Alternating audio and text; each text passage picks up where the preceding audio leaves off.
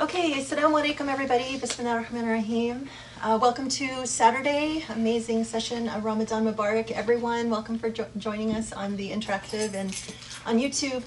I can't believe we're just in the last, I don't know, handful of days for Ramadan, and it's been really wonderful, being able to stay up late, not sleep, not. It's I don't know, it's amazing this time. But I am so excited because tomorrow we have an incredible event. I want to say thank you to Mafaz, who's on our interactive group. Mafaz Al-Suedan, her father is going to be here, or not here, but on Zoom. We're going to have a Zoom conversation, and it's going to be incredible. I have to say, like, there are times in my life where I have been just in the presence of greatness, and it's like one of those times where you just go, I have no idea, like, what I did to deserve being in such blessed company. I've had, the opportunity, for example, to have dinner with, Ayatollah Hossein Madarsi on one end, and then the Sheikh on the other, and just, like when you have these surreal moments where you look around and you're like, what in the world am I doing here, and how did I get here? And this is one of these moments. I actually, didn't know anything about Tariq al-Suedan, and so as part of my preparation, I was watching the series, and actually I want to really thank Dr. Sami Al-Arian for doing this Ramadan series on SIGA. SIGA is Center for Islam and Global Affairs, which is part of Istanbul Zaim University. And as you know, the Sheikh had a conversation with him last weekend about sort of his influences in life, and how his thought developed, and a lot of very, very interesting stories. And they have superstars every night for 30 nights during Ramadan. And so Dr. Al-Suedan was one of the people that he interviewed, and these were like, really meaty conversations for like an hour and a half, where they really get into like, what was your upbringing like, what were the things that influenced your thinking and your life experiences and stuff like that. So I watched the interview with Tariq al-Suedan, and I thought, holy cow, I had no idea like what an incredible person, incredible scholar. There's just so much to say, and I was like, okay, what did I do? Because I'm going to be moderating and having, hosting, I guess, with the Sheikh and Dr. Al-Suedan. So please pray for me. I need prayers that I can do a good job, because these are incredible people. And I would really encourage you, if you have the time, to go and watch these two interviews. These are the things that you really are grateful to scholars for, because obviously Dr. Sami, had the vision of capturing, these conversations. It's called Conversations in History. And, when he picked the 30 superstars in the Islamic world to interview and really get to know these people, this is such an important service for us as Muslims, especially people, like me. I'm a convert, background. I have no reason to know anything Islamic about any of our history or our scholars. So this was an incredible opportunity to just get to know a person who has done so much. So, Tariq al-Suedan has published 125 books, and he has 22 books in the pipeline. You hear this number and you like wonder, how in the world can any human being write that many books? But when you hear his story and you hear like what he's done, and his convictions, and his analytical ability, and just his whole life has been dedicated to, as he says, spreading knowledge, to revive the Muslim Ummah. And he has analyzed his way into determining why this is his priority for him as an individual, and all the things that went into him arriving at this decision, and what he felt was really important, confronting our world, and what he felt he could contribute. And it's an incredible story, and so much of it, interestingly, is really important for what we do here, because I would say we are also, on the path of trying to revive the Muslim Ummah, and what better way to do that than through knowledge. And so I'm so excited to bring these two people together, because I think that they, are giants beyond giants, and they are beautiful, incredibly talented, gifted, you know, I don't even have words. They're amazing people that I think we are blessed to have alive in our lifetime, that we can actually say, you know, we lived in the same time as these two people. So please join us, and if you have a chance, you know, look it up on the SIGA website, and watch both, you know, Dr. El Suedan and the Sheikh's conversations. I think it'll be an incredible education and preparation for our conversation tomorrow. So it's a Zoom conversation at 1 o'clock Eastern time. If you get my weekly email, or just go to our website and you can actually register. I know we're close to capacity. I think it's like 100-person registration. We've already surpassed that in terms of registrants, but that's no problem. Then if we need to go overflow, we're also going to live stream on YouTube. So you won't miss it either way. And of course, we'll record it and make the recording available after the fact. So hopefully people can watch, you know, when they can. I think it'll be an incredible conversation. Okay, inshallah. And then the last thing, so I promised that I would give a little tidbit of book history each time if I think of it, and so I just wanted to share something. What's the time for the conversation? 1 p.m. tomorrow Eastern time. So, and that's 8 p.m. I think we've set aside 2 hours for the conversation. So, and it's 8 p.m. Kuwaiti time. He's going to be joining us from Kuwait, inshallah. So, and thank you, Mafaz. That is just, it's going to be incredible. So thank you. Inshallah. Inshallah. So my very short book history for today is, you know, like we're in this library, and of course that when you want to find a book, you can't find it. So I had to actually go to Amazon and pull it up. So this is The Great Theft. This is the cover of the book that the professor wrote back in 2005. It was published. It came out, you know, shortly after 9/11. At that time, you know, people were obviously, I mean, I think it's one of those moments where everyone, if you were alive at that time and if you were not an infant, you remember where you were and what you were thinking and doing at the moment you learned what happened on 9/11.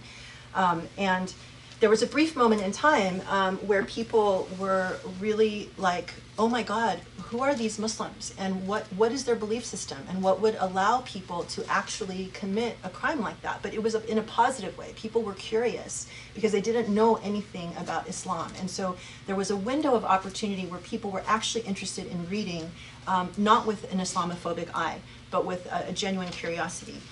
And so this was one of the books that came out during that time, before the rise of Islamophobia really took hold. But also at that time, the other thing that really arose was this term moderate Muslim. Like everyone was like asking, where are the moderate Muslims? Why, you know, how could this happen? And it was one of these terms that was batted around, but nobody actually could define it or did define it. You know, it was just this feeling that, okay, a moderate Muslim was a Muslim who wouldn't bomb things, right?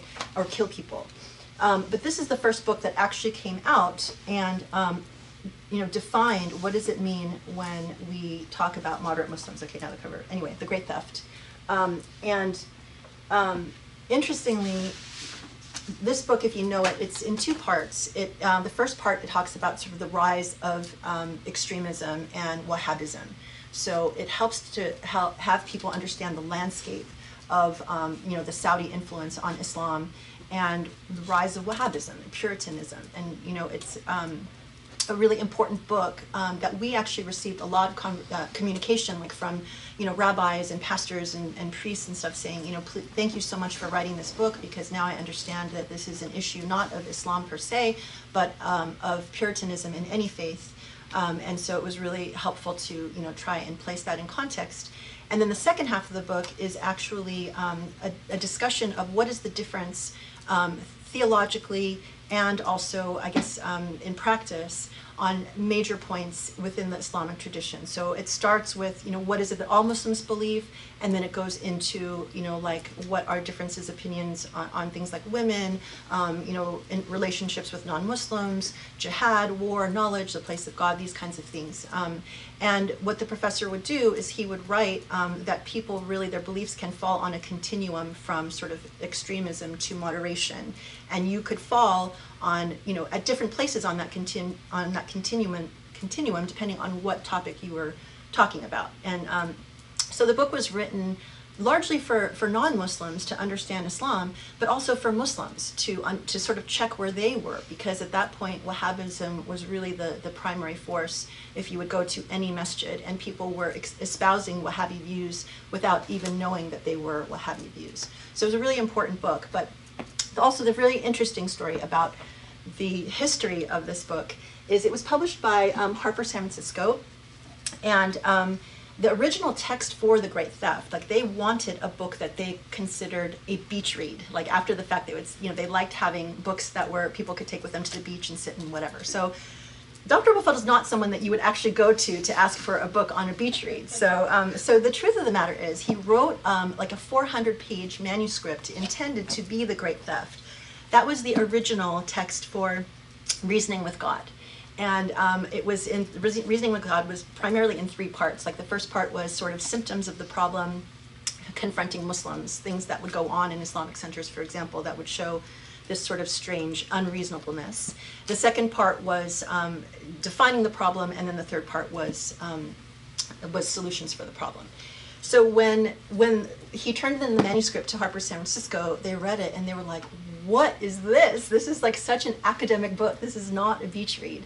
And so he took the manuscript back and then retreated like literally in a month and wrote The Great Theft, like without anything, like sort of off the top of his head, and submitted it. And I think they still felt that that was a little bit too academic, but he really tried to dumb down the text for The Great Theft. And then this book, then the manuscript, then sat and he worked on it for over 10 years, like the next 10 years, because he had, in his view, dumbed it down, and so he actually wanted to bring it back to sort of, an acceptable level, and then it was published in 2014. So that's how it exists today. So that's the history of that. But they're both really important books. The Great Theft is actually a really, it's adopted in a lot of courses on Intro to Islam. It's not a dumbed down book by any stretch. A lot of people find it actually challenging. So, but they're both really important for the Islamic education. So that's my book story for today, and I'm looking forward to another incredible halaqah. Thank you so much, and look forward hopefully to seeing you tomorrow. بسم الله الرحمن الرحيم سبحان الله العلي العظيم الحمد لله رب العالمين اللهم صل وسلم وبارك على محمد وعلى آله وأصحابه وتابعه بإحسان إلى يوم الدين اللهم اشرح لي صدري ويسر لي أمري واحلل عقدة من لساني يفقهوا قولي.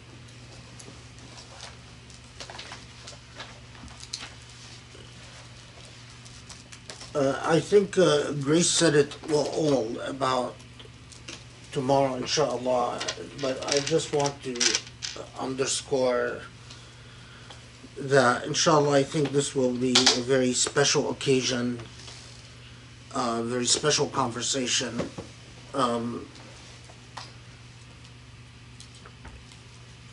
Dr. Sweden is in very high demand, I think I have about a couple of thousand followers. He has like 1 million followers. No, 18 million. 18 million? Yeah, so he's doing us a great favor by even talking to us, sort of having some pity on us. No, he's the real deal, and we're just very fortunate. I mean, I don't know. We had, of course, an inside track through Mafaz. I don't know if it would have happened if it hadn't been for Mafaz. I doubt very much. If I had 18 million followers, I wouldn't pay attention to someone with 2,000 followers. I'd say, get lost, man. Don't have time for you. But, alhamdulillah. Maybe I have 18 million followers in Jannah, in heaven. Maybe. But then he will have like 50 million followers up there. So, it's a losing race. No hope. No, give up. So just tune in for whatever it's worth. Inshallah, we are doing Surah Al-Ra'd. And I am full of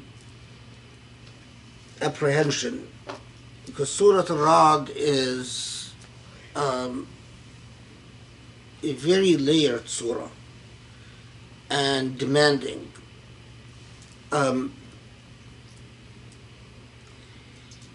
and I just pray that I can do it justice.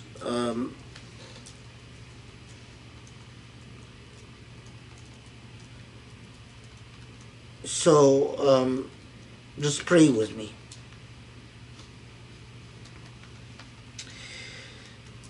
So first,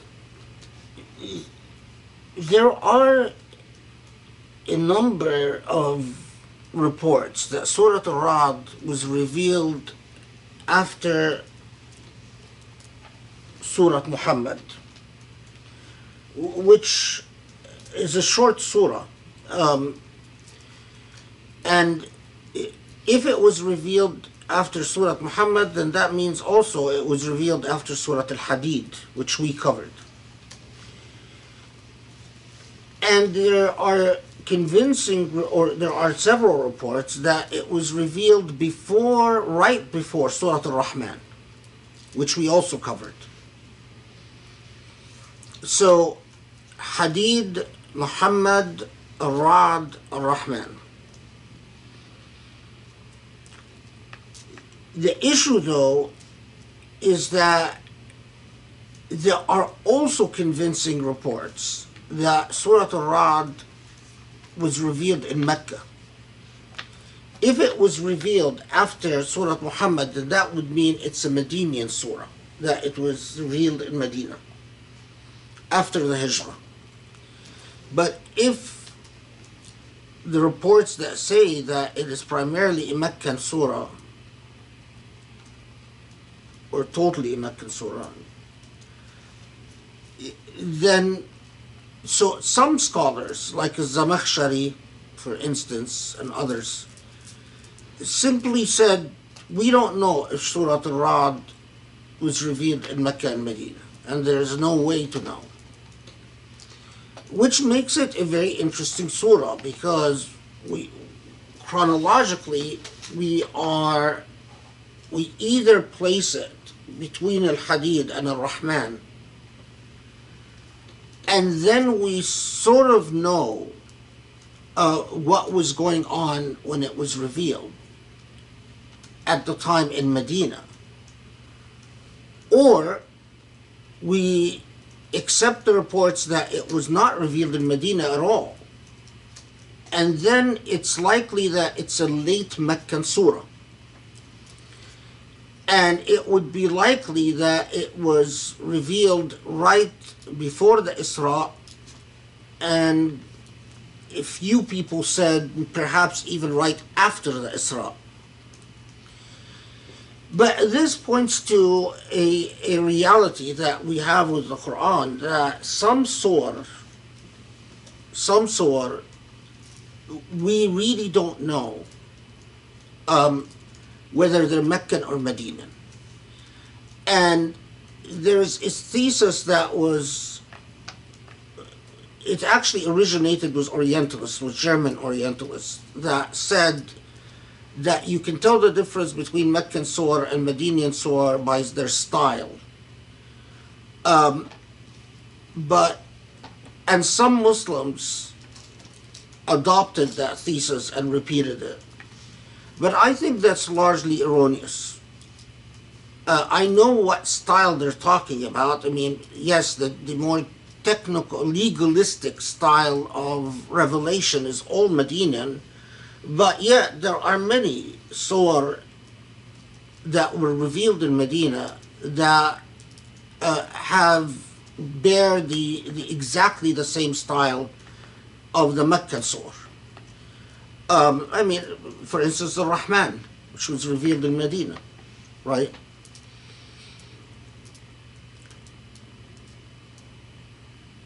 Allahu Alam, Allah was best.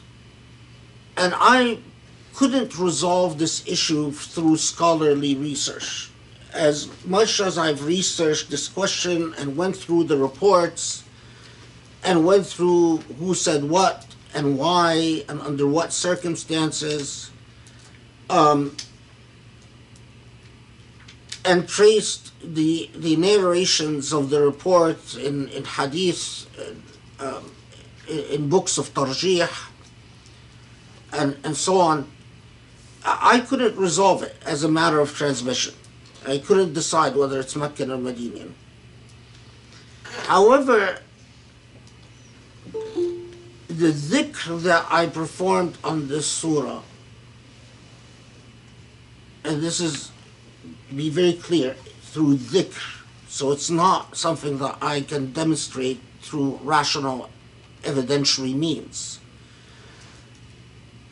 left me convinced that Surah Al-Ra'd was in fact revealed in Medina, and in fact that it is a surah that was revealed between Al-Hadid and Al-Rahman. And Allahu A'lam, and Allah knows best.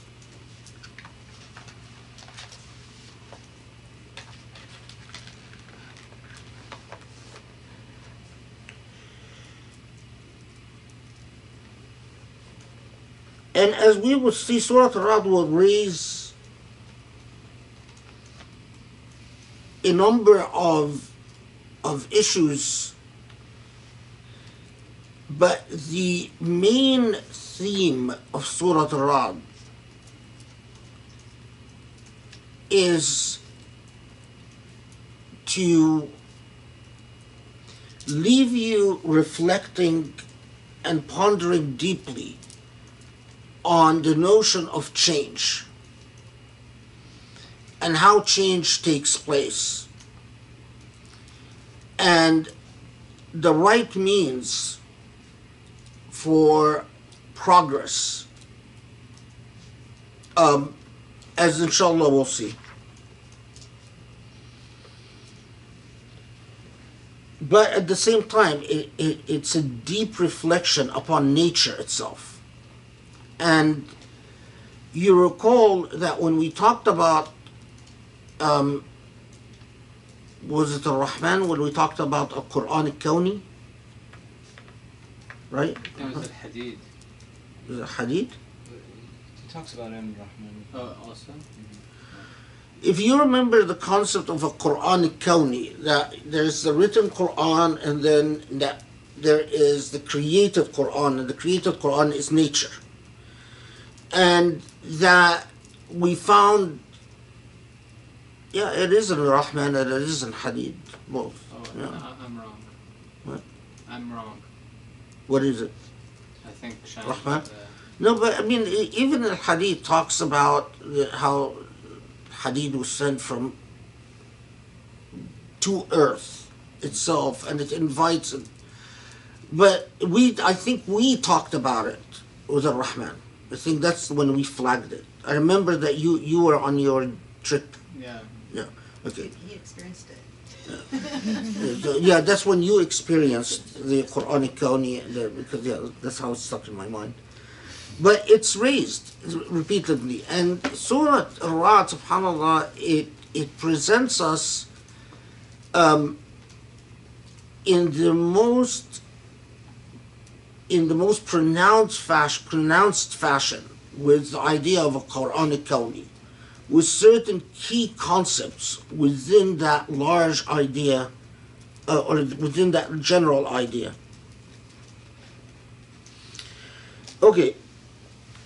Alif Lam Mim Ra, there are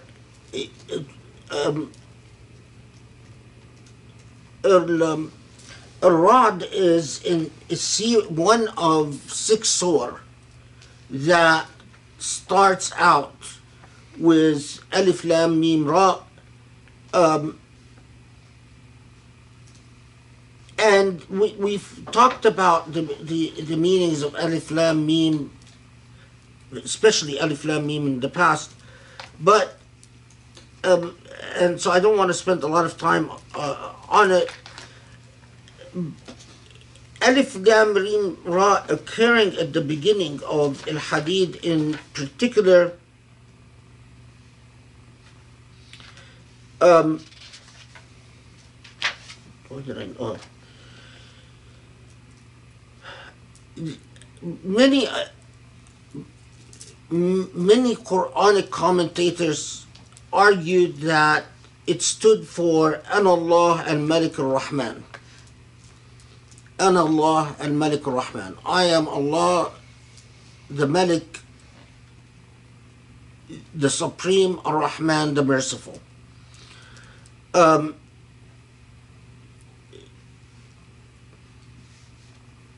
But of course, as we've talked about before, they always go back and say, but we really don't know. Allahu A'lam, right? So, ألف لام ميم راء تلك آيات الكتاب والذي أنزل إليك من ربك الحق ولكن أكثر الناس لا يؤمنون. الله الذي رفع السماوات بغير عمد ترونها ثم استوى على العرش وسخر الشمس والقمر كل يجري لأجل مسمى يدبر الأمر يفصل الآيات لعلكم بلقاء ربكم توقنون. So it starts like a lot of the surah that begin with these letters or a variation of the letters, affirming an absolute and general truth in the most resolute and decisive fashion.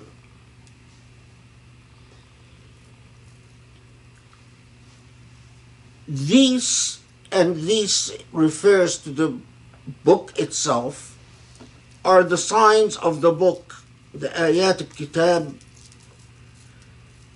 sent down by God in truth. And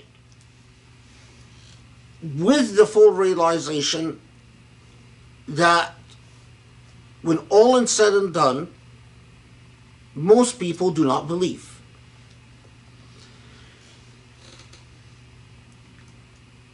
We encountered this before, but again, you find some fascinating writing in Muslim sources about the difference between how one perceives oneself to be Muslim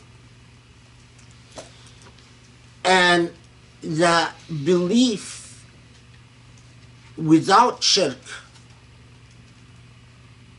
is something else, and that in fact it is a challenge that most people do not have the type of introspection to purify their iman from elements of shirk, as we'll talk about one.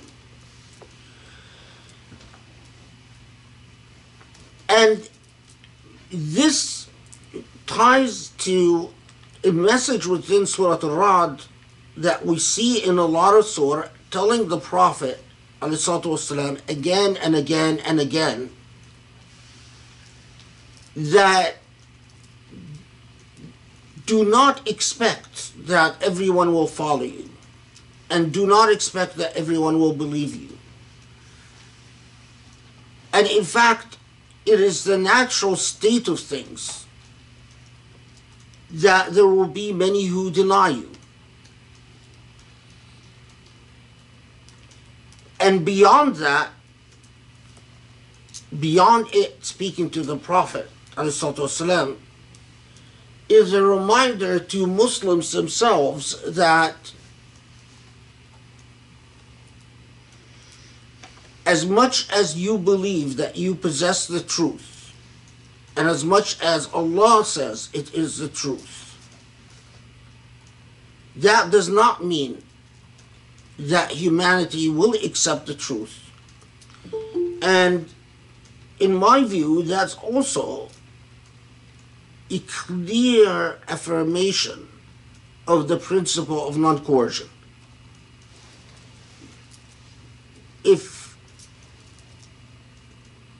coercion goes against the vein of everything that you find in the Quran about whether humanity will in fact accept what Allah's message is or will not. raised the heavens without pillars,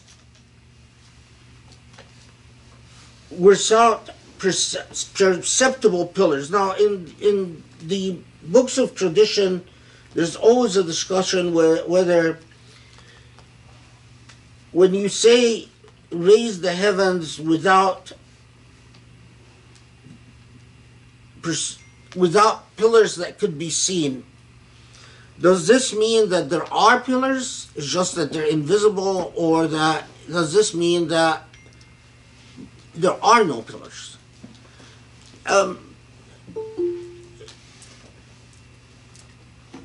And most end up arguing that saying without pillars that could be seen doesn't mean that there are pillars, but that simply pointing our attention to something that I think the modern mind can understand even much better than the medieval mind,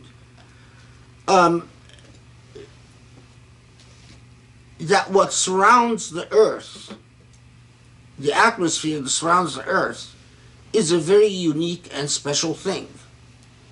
And it's not just the course of things, or the normal course of things, but that in fact it is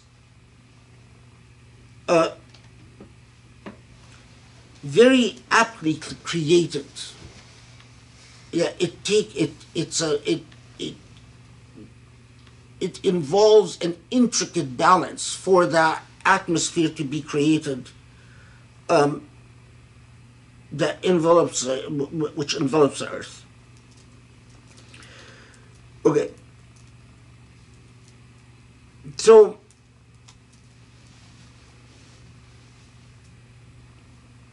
and that Allah created creation, and then this expression, istawa ala al-arsh, or mounted the throne. Again, theologically, you have these long discussions about what does it mean to say that God has a throne, and what does it mean to say that God mounts the throne. Mas'alat al-istiwa, as they call it. And that to imagine that there's a throne that resembles anything like human thrones, or that God mounts in any way that resembles the way people mount something, is unbecoming of divinity. But then, what do these expressions mean? And does God use language that, in order to bring things closer to the human mind, but in reality cannot be understood in human terms?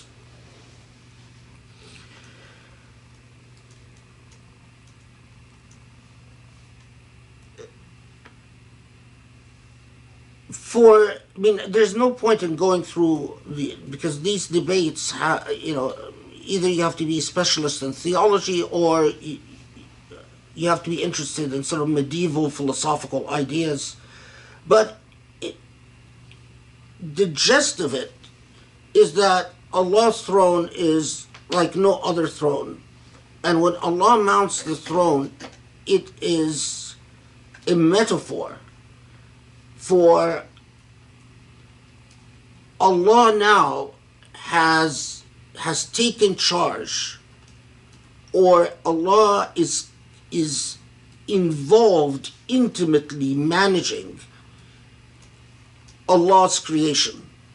This, of course, goes back to what we've talked about before, the medieval idea of the disinterested deity, which was very popular in pre-modern times, that there are gods who could create and forget, or gods who create and abandon, lose interest at some point or another.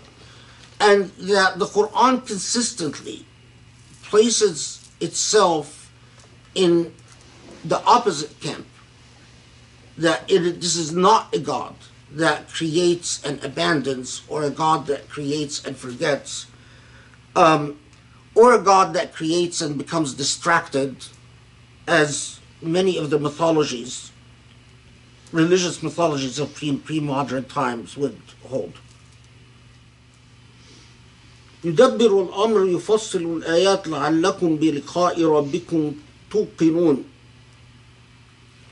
How did they translate? No. God made the sun, the moon, each running to an appointed term. That's normally how they translate that. لأجل مسمى, that they run according to a divine plan. That God directs the affairs, expounding the signs, so that you may be certain of meeting with your Lord. Okay. Let me rephrase the translation. So, يدبر الأمر, God is intimately involved, fully engaged. يفصل الآيات, that nothing in this count, and this is core to the message of Surah Al-Ra'd, nothing in this creation is happenstance or simply a product of coincidence. So what you see, or what you might perceive as signs, in fact, they are all according to the way Allah manages this creation. And then لَعَلَّكُمْ بِلِقَاءِ رَبِّكُمْ يُوقِنُونَ. Here you have a grammatical debate, if you will, that some have said that what this is saying is God intentionally engages creation to generate signs which human beings can reflect upon, so that they may realize belief, or they may attain belief, that Allah is purposefully generating signs for you so that you believe. That the Quran al-Kawni, as we will see, is one where God is constantly saying, here's another sign for you to believe in. Others said, no, it is that God creates signs, stop. These signs means that God runs creation. We call them ayat simply because every creation is an ayah. But then there is a separate statement where Allah is telling human beings, if only you would believe in your Lord. It's like saying, I run everything so meticulously, and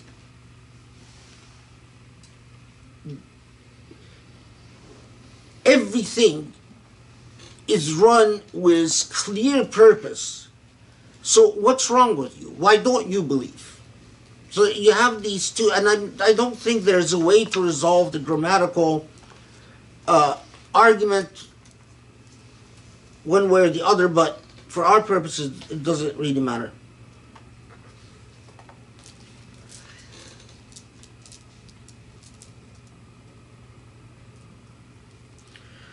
Okay. وهو الذي مد الأرض وجعل فيها رواسي وأنهارا ومن كل الثمرات جعل فيها زوجين اثنين يغشي الليل النهار إن في ذلك لآيات لقوم يتفكرون. So Allah is the one that extended the earth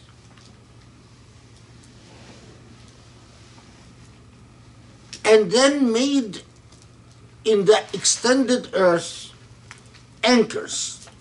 Normally anchors are understood to be mountains. That literally these mountains hold the crust of the earth in place. Because elsewhere Allah says that Allah anchors the earth so that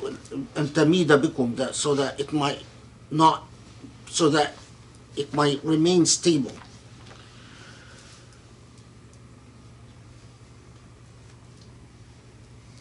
And the flowing rivers, and then we come to this issue of, let's see how they translate it first.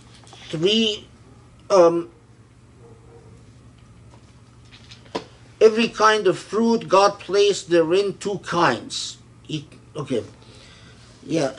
God placed therein two kinds. That من كل الثمرات زوجين اثنين.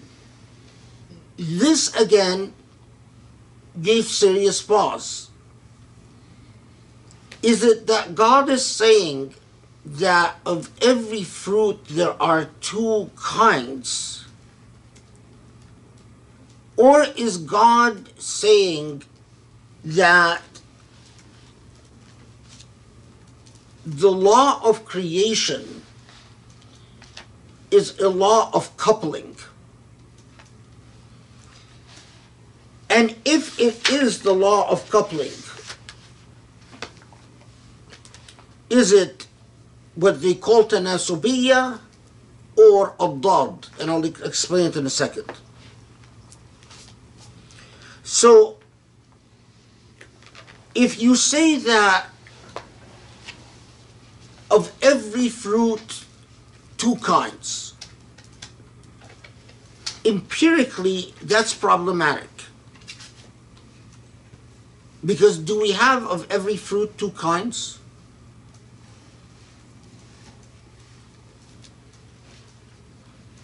I don't think so. I think of, there are many kinds. How many kinds of mangoes are there? Right? How many kinds of bananas? How many kinds of apples?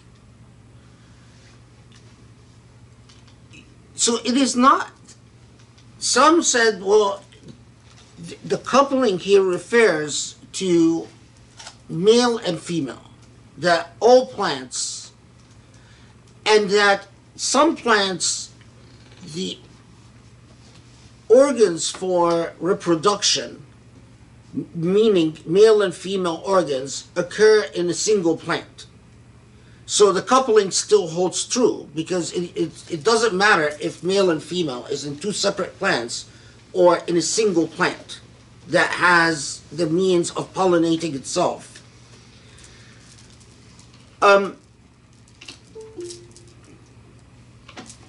That's possible.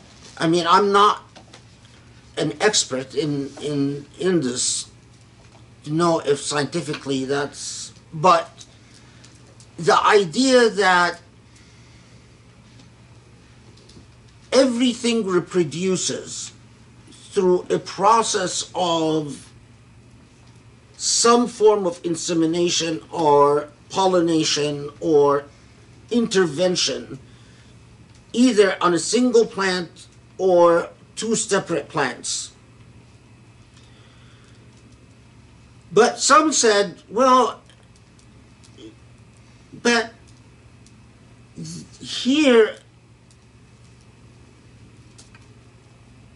the language itself doesn't say I've created male and female or created organs of reproduction in a thamarat. It says zawjayn ithnayn, which creates the idea that there are constantly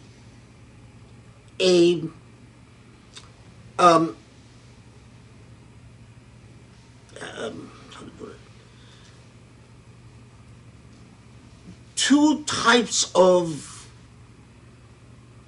forces, if you will, positive and negative, or in our language today, that, you know, a DNA code has two parts to it that comes together.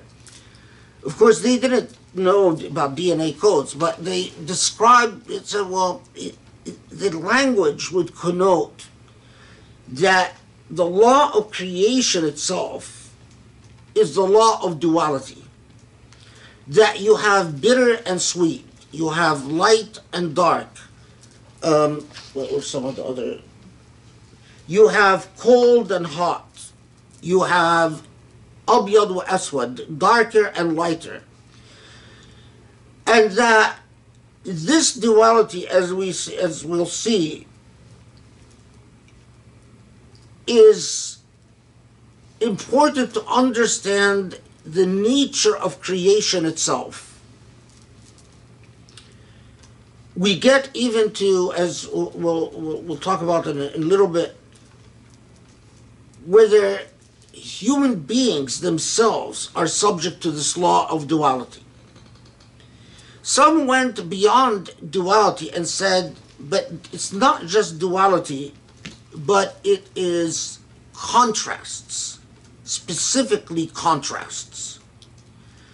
And like bitter and sweet, dark and light, up and above. So for instance, they said when you take a seed, a single seed, part of the seed becomes roots, underground, and part goes above ground.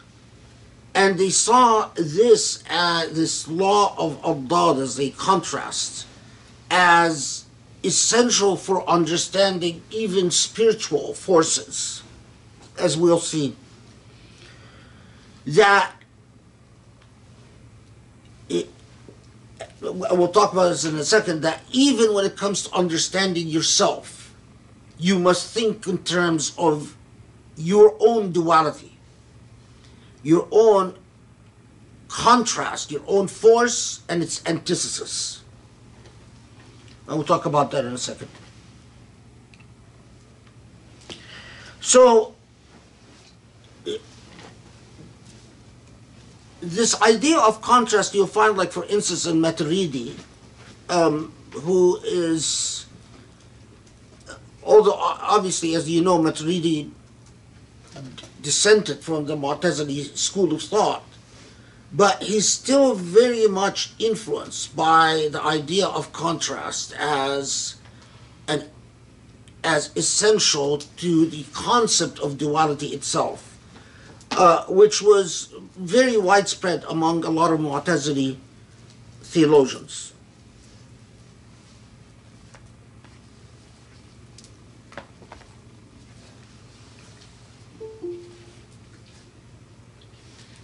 God, I can never memorize them. Where are the buttons? All right. And that in the same duality you find in thamarat. And thamarat is not necessarily just fruit, but thamarat is anything that grows. A thamar is anything that emerges and produces and lives. A thamar doesn't necessarily need to be tasty or edible. A thamar doesn't necessarily need to be good. Some thamar you can eat and it kills you. Right? Some thamar is used for firewood. Some thamar is used for building. Some thamar is used for whatever. Now, those who either ashab al-tanasubiyya, the duality, or the adad, the people who argued about contrast, say, in the same way that Allah points our attention that the thamarat is immediately followed by layl wa nahar, night and day, and that the way that night and day evolve into each other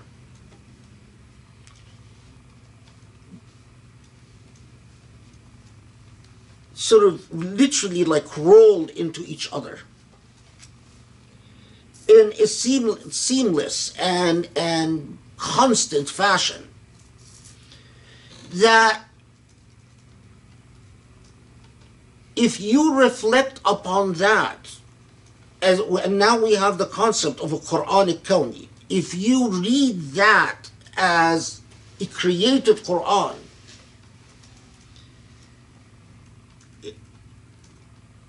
rationally you'll understand that this is not happenstance, and this all belongs to an owner, that all of this belongs to someone who owns it.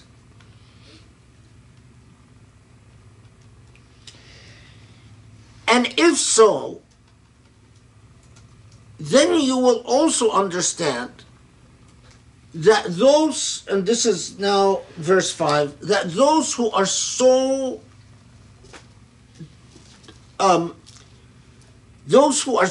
resistant, those who think that the idea of resurrection is so far-fetched, are in themselves very disingenuous. Because for Allah, the same God that constantly creates the law of life and death, dark and night, bitter and sweet, Jannah and Nar, is a God that easily can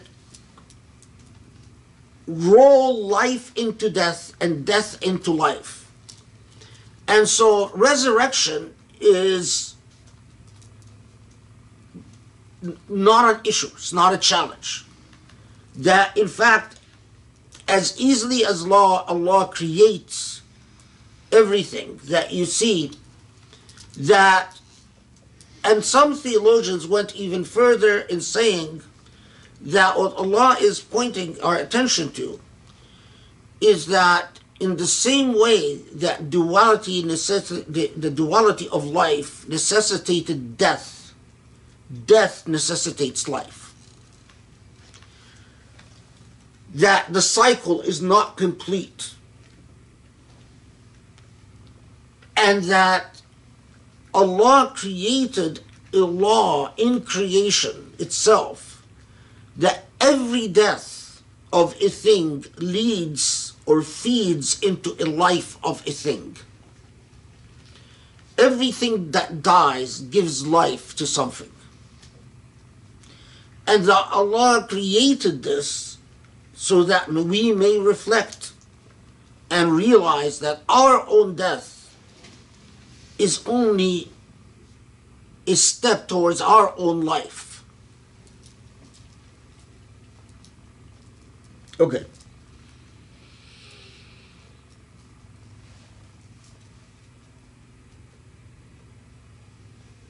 No, did I skip an ayah?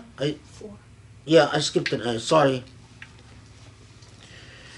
وفي الأرض قطع متجاورات وجنات من أعناب وزرع ونخيل صنوان وغير صنوان يسقى بماء واحد ونفضل بعضها على بعض في الأكل إن في ذلك لآيات لقوم يعقلون.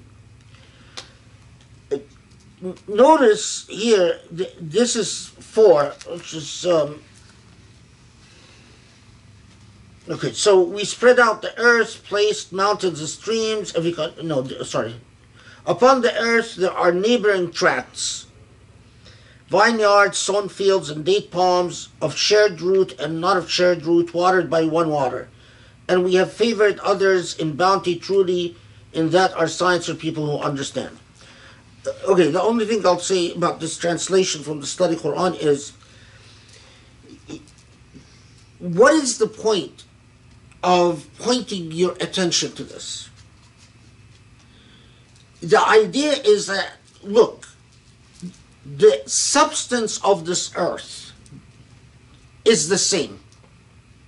The basic elements for creation are the same. But yet, out of these basic elements, this the ard, the ground earth, as it, out of these basic elements, you will find that the topography varies greatly, and that desert is next to a vineyard, that is next to whatever that it is. The variety in topography, there is great diversity but also great unity. It is the same constituent elements again and again, and that the element for life, the secret of life, is always one and the same, and that's water. And that whether the plant is poisonous or the plant is bitter or the plant is sweet, it is always fed by the same water.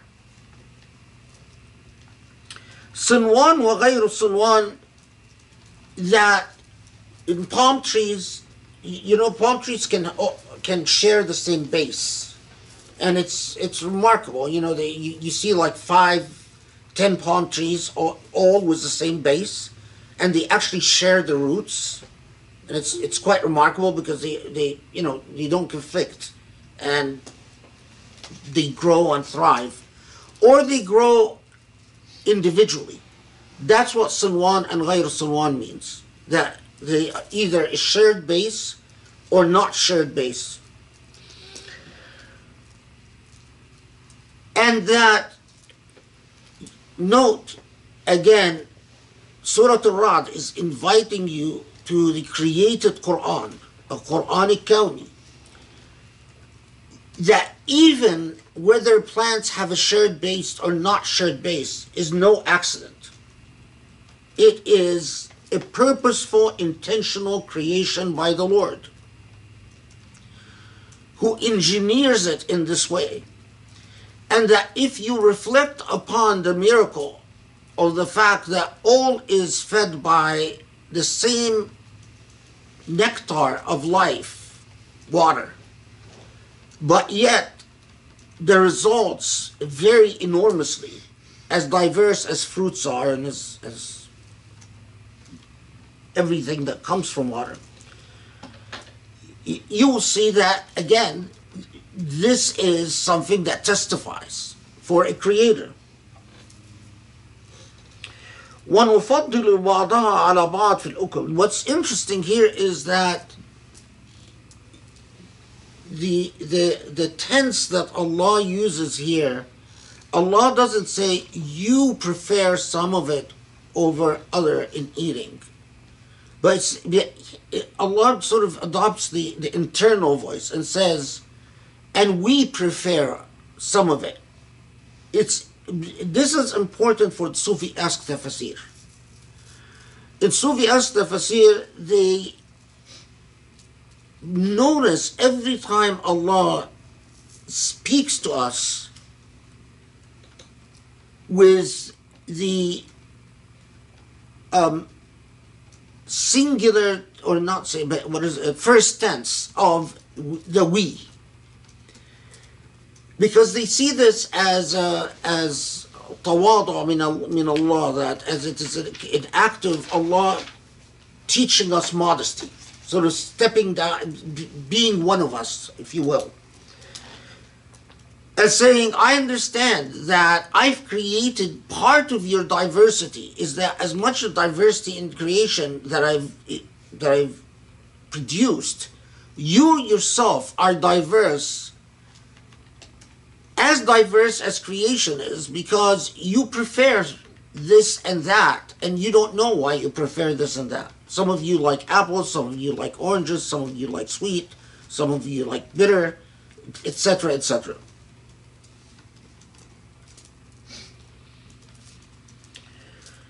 As so many theologians say that human taste, taste itself, the fact that you prefer, you say you have your favorites in food, is itself proof of Creator.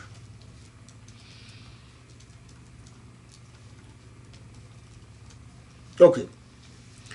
Then we come to the point, verse 5, where in Surah Al-Ra'd, where, why are they, in fact, if there is any surprise at all, the surprise is that they find it hard to believe that there will be reincarnation for human beings. Or resurrection, rather. Okay.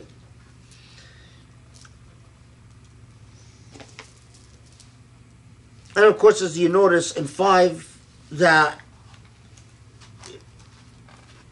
verse 5 has the threat that in resurrection, those who will be resurrected in shackles because of their disbelief. Okay, so here selections from the tradition, as I often do. So this is about, in the context of verse 4. So first I'll read it in Arabic and then I'll paraphrase it. Where it says, after it says Sunwan wa ghayr Sunwan, that there's shared bases and isolated palm trees, and that we prefer some of it over others in issue of taste, and that in this are signs for people who reflect. So the quote here says, فلا بد من التفكر في هذه الأمور ويقال أخلاق الأبدال 10 أشياء: سلامة الصدور، وسخاوة في المال، وصدق اللسان، وتواضع النفس، والصبر في الشدة، والبكاء في الخلوة، والنصيحة للخلق، والرحمة للمؤمنين، والتفكر في الأشياء، وعبرة من الأشياء. And then it is وعن النبي صلى الله عليه وسلم, and then it has a hadith. So what he's saying is that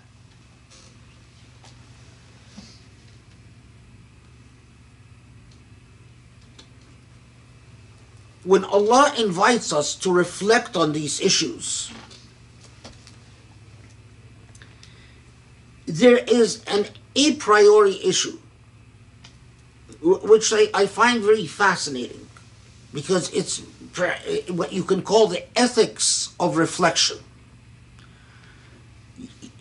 The larger context is that he's arguing, why is it that some people reflect and they reflect upon these things and their heart melts and this is the beginning of their path to the Lord. They look at palm trees, shared bases, unshared bases, and it moves their soul, their heart, their being. They get goosebumps, while others reflect and say, oh, that's interesting, and they move on. So why is it that we have this? So he says, well, because there are ethics for reflection. And listen to this. So these are the ethics that he is saying, that those who reflect upon the signs of the Lord,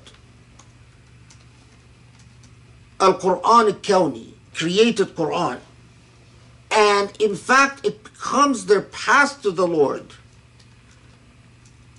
have the following ethics. Salamat al-Sudur, a clear heart, meaning they're not vindictive. وسخاوة في المال, and they're generous. وصدق في اللسان, and they're truthful, they're not liars. وتواضع في النفس, they're modest. والصبر في الشدة, they are patient when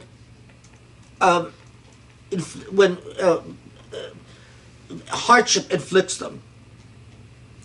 والبكاء في الخلوة, that when they're alone, they shed tears.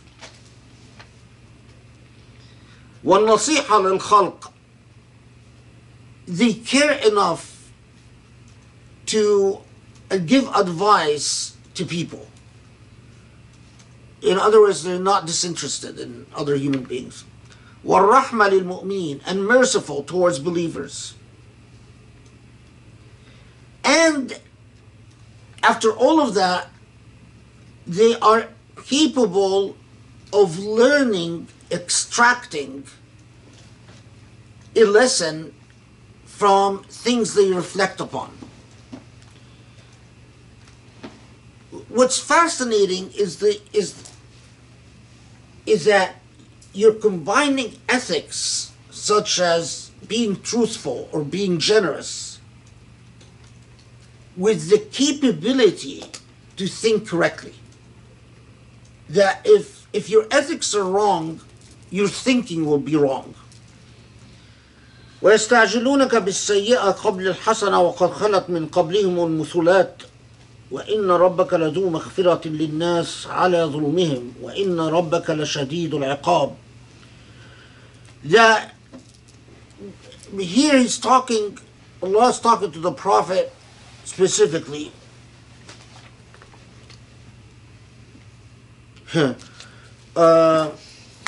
Good question.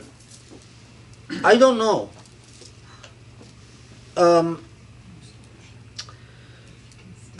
Can you guys check Ismail Haqqi, if the quote is from Ismail Haqqi? Unless the computer people can figure out like where the quote came from. Yeah. This, yeah. You just said hold my here. Sorry guys. My non out here. Yeah.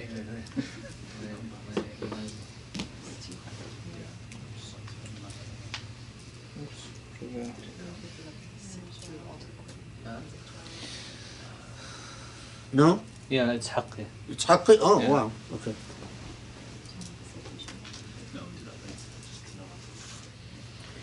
Okay. So,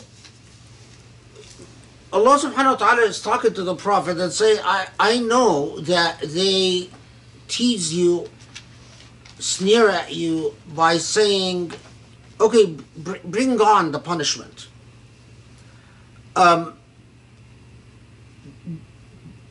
This verse 6 is one of the reasons that some argued that this is Meccan, because this type of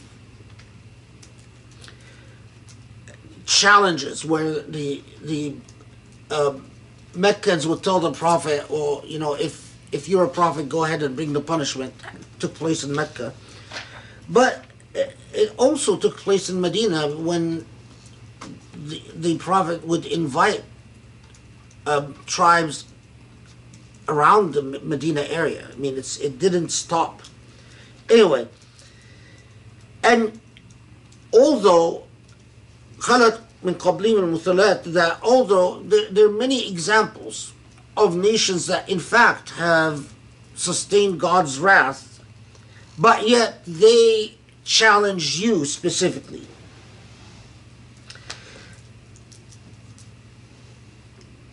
In 6, that comment, which becomes important for later on for the rest of the surah, وَإِنَّ رَبَّكَ لَذُو مَغْفِرَةٍ لِلنَّاسِ عَلَى ظُلُمِهِمْ, that although people in general, believers and unbelievers, are often unjust, God is constantly forgiving.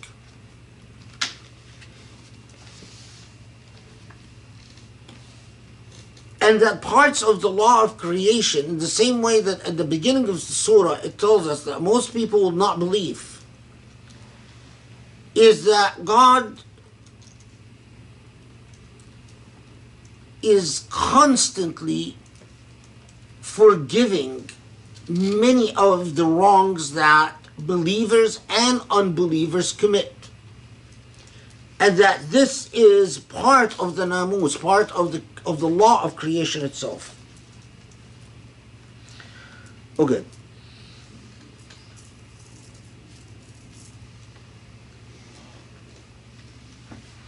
ويقول الذين كفروا لولا أنزل عليه آية من ربه إنما أنت منذر ولكل قوم هاد. So the disbelievers, there is a report that says that a group of disbelievers, some say that they were from Mecca, some say that they were from Thaqif, other reports say that they were from Ta'if, I believe, anyway, that they would tell the Prophet, well, Moses parted the Red Sea, Jesus resurrected the dead, bring about a miracle like the miracles of the Bible or the biblical prophets. And that they would explicitly say the Quran doesn't count as a miracle. Now, in theological sources, the response of theologians or Quran commentators to this is that some argued, well, the Prophet did have miracles like feeding an army out of a single dish, or like water flowing between his hands, in other words, putting his hands somewhere and then water springs forth. But that these miracles were, in the eyes of these disbelievers, insufficient. That they didn't rise to the level of the miracles of biblical prophets like Jesus and Moses, and that that's why I discounted them. This is one response. Another response is that, in fact, none of the miracles that the Prophet reportedly performed, physical miracles, have been reliably reported. And that, in fact, the Quran was the Prophet's sole miracle. The idea that the Quran is the Prophet's sole miracle is not the popular idea in modern times.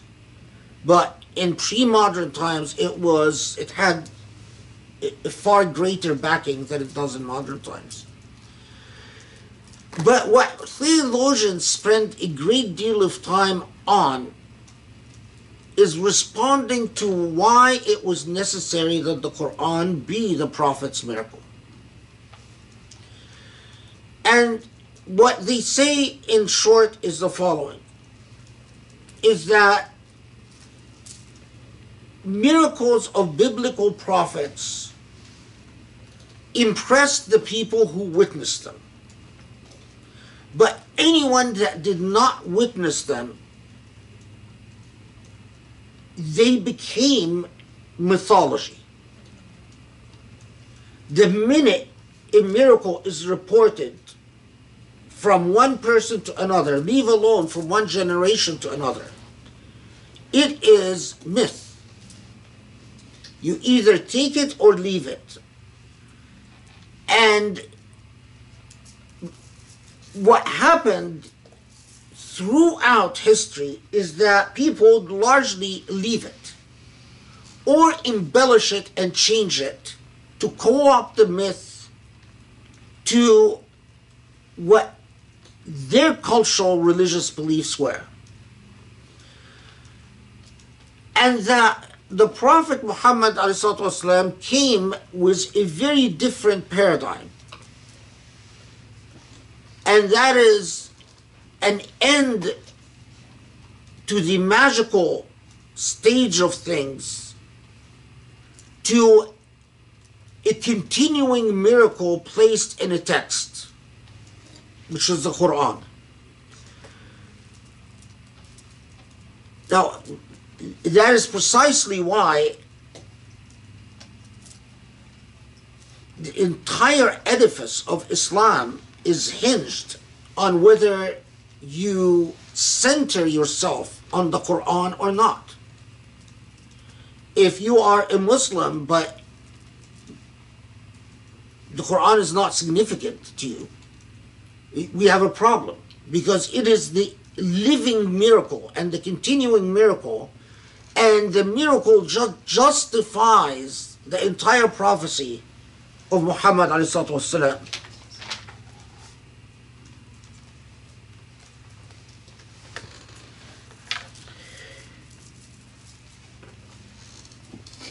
So, and as we said, the idea that humanity has now evolved to a new stage where Allah will put a continuing revelation and a continuing miracle in their midst, but Allah will no longer send prophets to perform tricks that dazzle and that earn loyalty for that prophet for a period of time as that prophet lives, or whoever witnessed the miracle. And that the challenge that Allah puts before humanity is the challenge of tafakkur and ta'aqqul, which Surah Al-Ra'd begins with. That now the challenge is that you reflect upon the continuing miracle and that your faith be based on that reflection. But here is where a lot of theologians then come and say, well, are most human beings capable of proper reflection so that they can end with Iman? And the interesting thing, this is what I have noticed, and I might be wrong, because I've researched this for about 10, 20 years, but it needs more research. I've noticed that those who require ethical virtues for correct thinking tend to be skeptical and pessimist, and say that in fact most people will not end up believing. While those who ignored the issue of ethical virtues for proper thinking, they're not impressed by that idea. And they think that reflection is a matter of just coming to an obvious conclusion in their opinion, that creation is created. And if it's created, it has a creator. And that's not very hard. And that you don't need virtue to see how obvious that is. But I think I'm fascinated by the whole idea of ethical virtues for proper rational thinking. Although, to my knowledge, no one has actually studied it. Okay. وَيَعْلَمُ مَا تَحْمِلُ كُلُّ أُنْثَى وَمَا تَغِيضُ الْأَرْحَامُ وَمَا تَزْدَادُ. This is, what every pregnancy is. مَا تَغِيضُ الْأَرْحَامُ is whether a pregnancy is longer or shorter, whether a pregnancy terminates prematurely, that this is all within Allah's knowledge. There's also some Muslims said, well, modern science can find out the gender of a baby. So what's the big deal about God knowing what's in a... well, when Allah says, يَعْلَمُ مَا تَحْمَلُ كُلُّ أُنْثَى, God knows what every female carries. God is not telling you, I just know the gender. I know what's inside. Meaning, I know the person. I know, you want modern terms, I know the genetical code of that baby. I know how tall this baby is going to be. I know how long this baby is going to live. I know how smart this baby is going to be. I know everything that there is to know about this baby. So, I mean, I'm not sure why I keep getting that question from young Muslims that, well, you know, isn't it a problem now that we can know the gender and God, you know, so doesn't that invalidate? Maybe it's just a lack of imagination, I don't know. Okay. عالم الغيب والشهادة الكبير المتعال.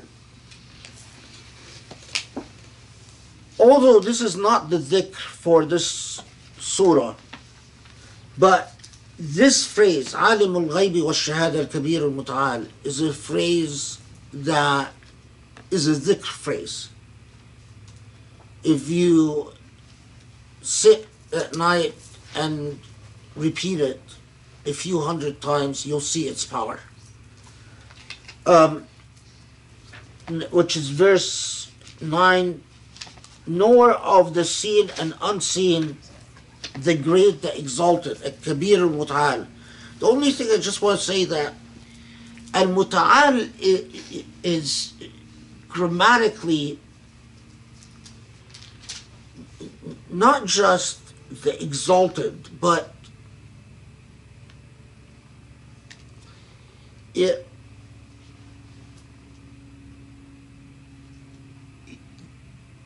nothing can possibly be supreme or higher to the Lord, which means it's a perfect way of summing up the idea that nothing escapes God's attention. Don't be tempted to think that any of it is not part of what God knows and what God plans. Okay. 10.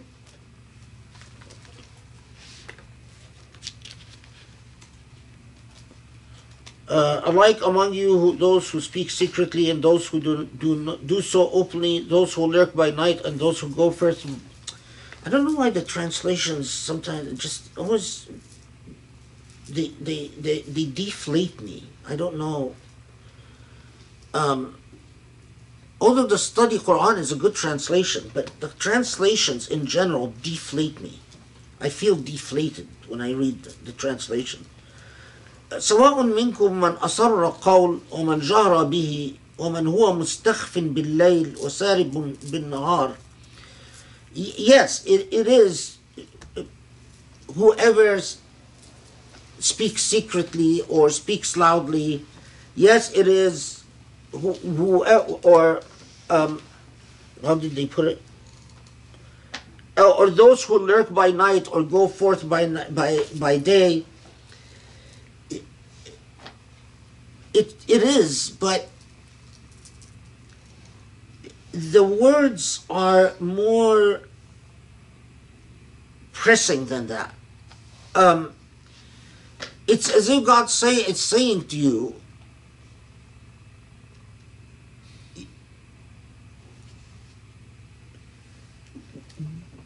you can't hide whether you say something or not. There are no secrets. Understand that in your relationship to God, there are no secrets. In Sufi Tafsir, they write a great deal about the fallacy of human beings thinking that although they say we believe, but they often, their attitude towards the self is as if they think that God doesn't know a certain thing about them. And so if they are committed a lot of sins, they are often say, well, we're embarrassed to talk to God because we've done X, Y, Z. Well, but God knows it. You're not keeping secrets. Or if they're tempted to commit sin, they often get a cognitive dissonance about God's perfect belief. So they pretend as if that sin somehow is not in God's complete radar.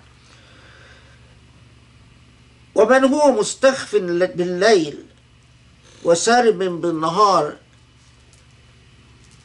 This phrase, whatever dwells secretly or dwells unseen in the night, or whatever moves in the day, as we will see in later on in the surah, gains particular significance because part of Surah Al-Ra'd, it's telling you that creation is much more than what you see.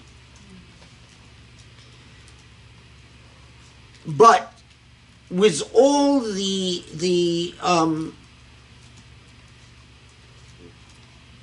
interesting puzzles about creation that Surah Al-Ra'd will present you with, that you have to understand it is perfectly accounted for and understood by the creator of things.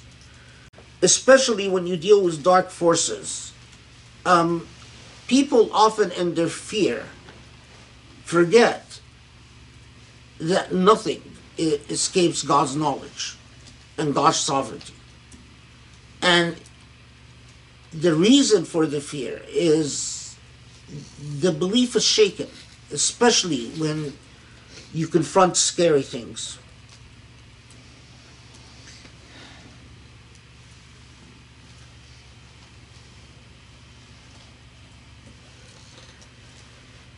After having told you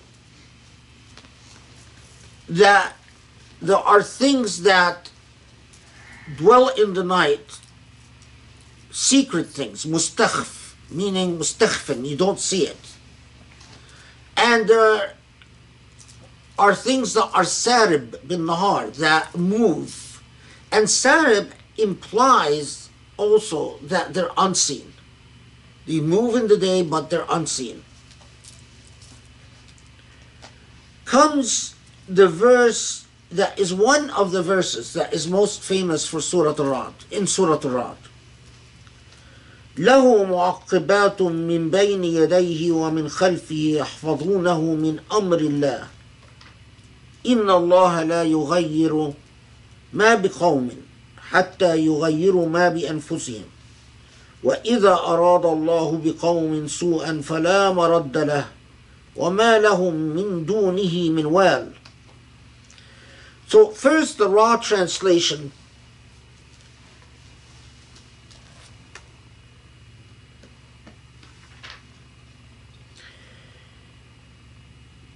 معقبات له معقبات من بين يديه ومن خلفه, which we'll talk about, but it's just the raw translation. Attendant angels that go in front of a person and to the rear of a person, guarding the person by God's command. God, truly God, alters not what is in the people until they alter what is in themselves. And when God wills destruction for a people, there is no repelling it, because apart from God, there's no protector.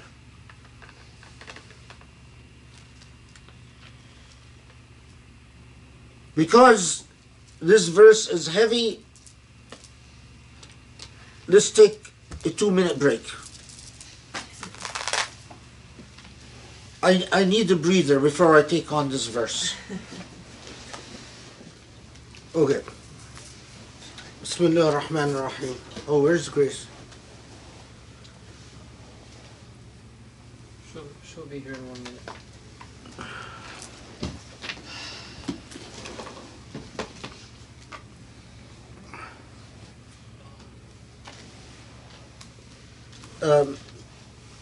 In the intermission, are they back? Yeah. Should be. Okay. In the intermission, my students convinced me that Arad is Meccan, not Medinan. So I changed my position from I believe it's Medina to I believe it's Mecca. Because the reasons he brought up are compelling.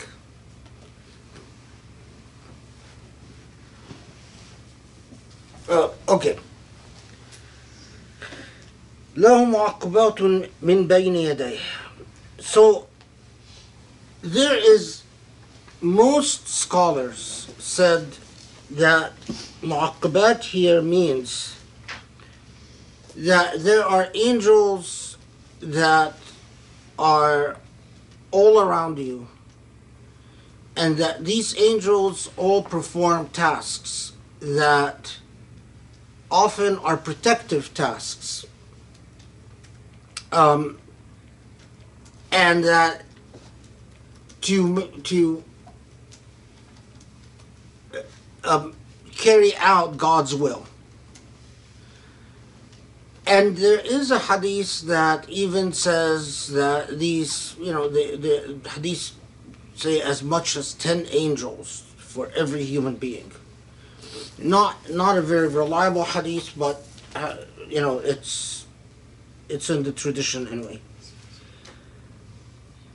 There is another view reported by Ibn Abbas and adopted by commentators like Al-Asfahani, that say معقبات من بين يديه ومن خلفه يحفظونه من أمر الله doesn't mean angels protecting an individual, but rather a very different meaning, that human beings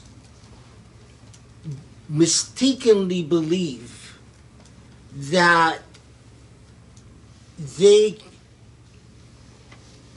can overcome or avoid God's will, and that in fact nothing saves them from God's will, or nothing will change God's will.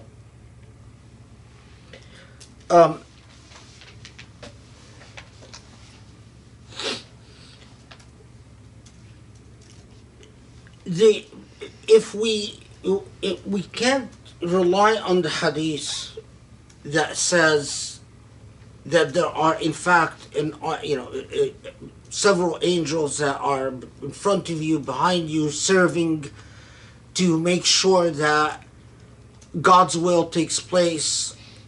The hadith itself is problematic. So then we go to the term mu'aqqibat.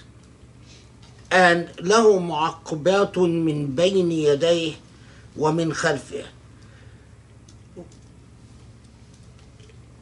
معقبات, between one's hand and behind a person, يحفظونه من أمر الله. Depending on how you construct يحفظونه من أمر الله grammatically, this could mean protecting someone with God's command, or protecting, or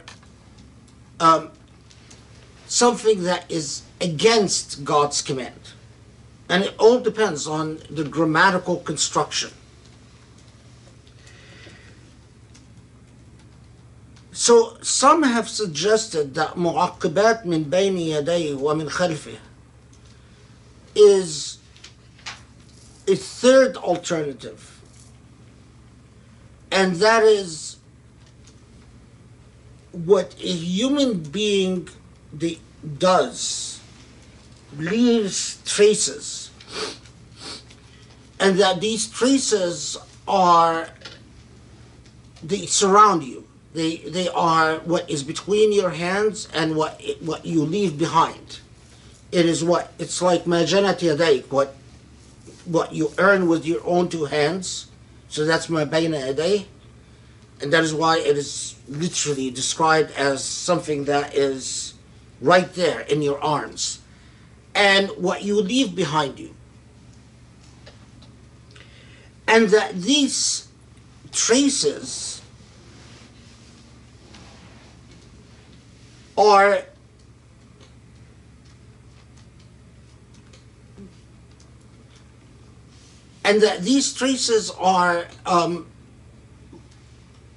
what mark your course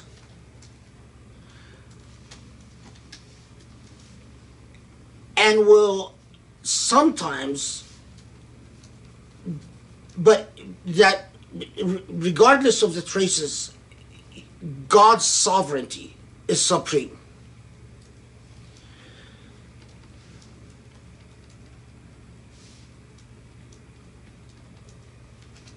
I do believe, not because of this verse, but because of other things, that human beings are accompanied not by angels, but by at least an angel that keeps their record. That is not something. But I also believe that human beings have other attachments that are capable of accompanying a human being. Mu'aqqibat seems, between the alternative of angels that accompany you, sort of protecting you, and the idea that human beings think that they can overcome God's will, I tend to think that the third alternative is more consistent with the way the verse is. That it's talking about what the trail that you yourself leave. But yet God's will is supreme. Allahu A'lam. I mean, I'm not sure.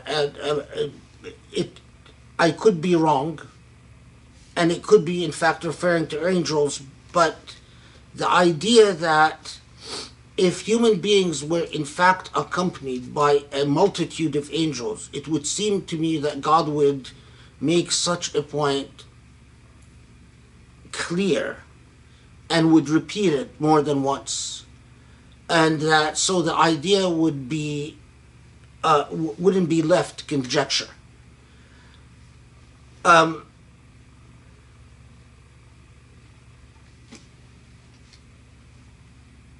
The phrase is open-ended. I mean, معقبات من بين يديه ومن خلفه يحفظونه من أمر الله.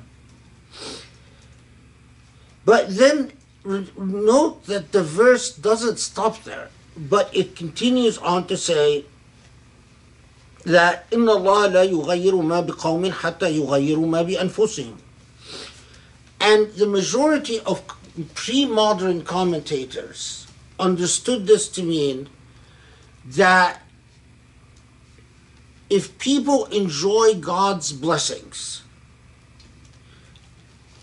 God doesn't take these blessings away until they start changing and earn the loss. So if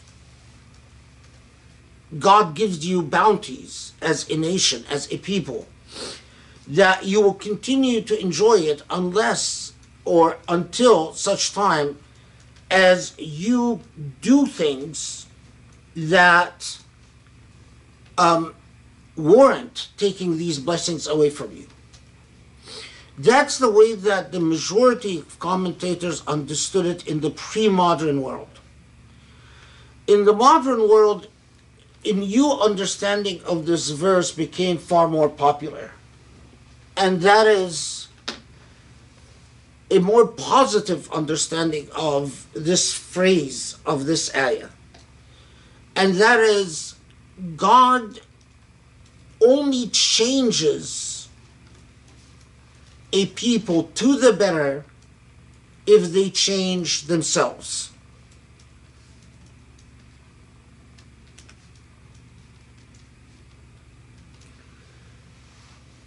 So the more modern understanding is often cited by reformers to say, well, until Muslims work to improve their own status, God is not going to help them. Until you become better human beings, well, things are not going to get better. Because God only helps those who help themselves. While the pre-modern understanding, it's, well, God is not going to take away blessings until you give cause for God to take away these blessings. I think both meanings are plausible, and both meanings can simultaneously be correct. There's no need; they're not mutually exclusive. If God gives the people blessings, God is saying that you will continue enjoying these blessings, but if you don't act justly towards the blessings that God has given you, they will be taken away. And at the same time, if you don't have blessings and you want blessings, you have to change ethically, morally, to warrant God helping you and giving you blessings. Now, if we understand this phrase in light of the term mu'aqqibat, mu'aqqibat linguistically can literally mean your trace, the traces you leave behind. Not just what accompanies you, as in angels or otherwise, but your legacy, your footsteps. And I think that's consistent. Then the first part of the ayah is consistent with the second part of the ayah, if it's understood that way. So it's like saying,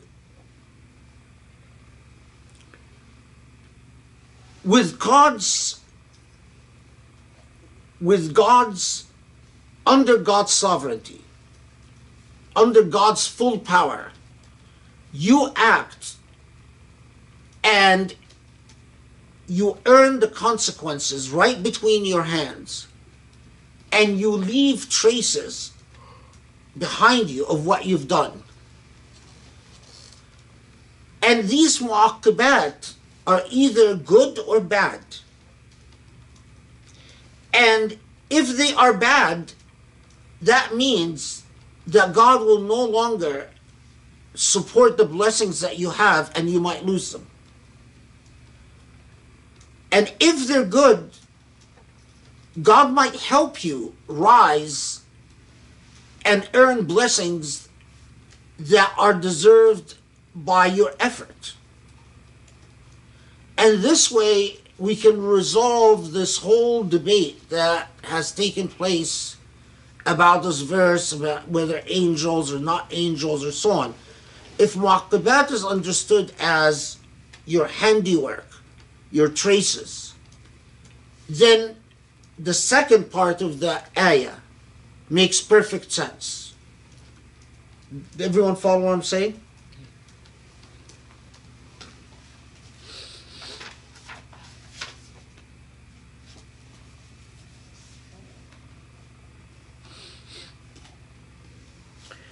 And of course,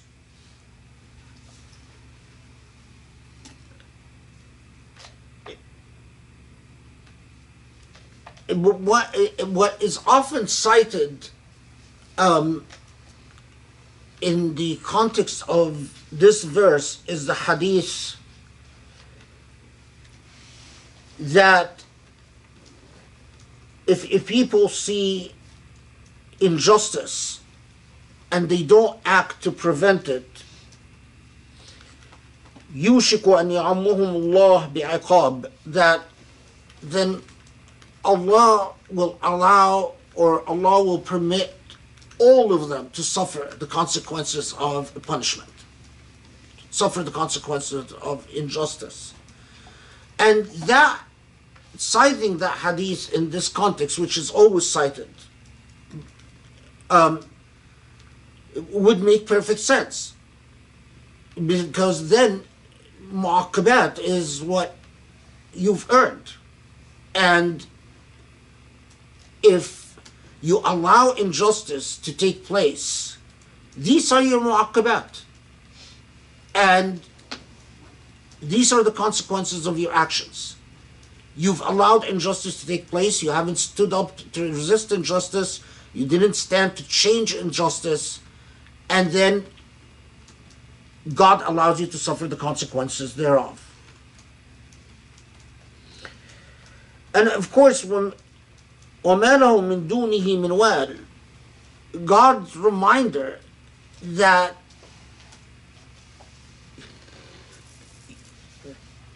if you stand up to change the consequences of your actions, you must remember that your well, your ally, your support is Allah subhanahu wa ta'ala.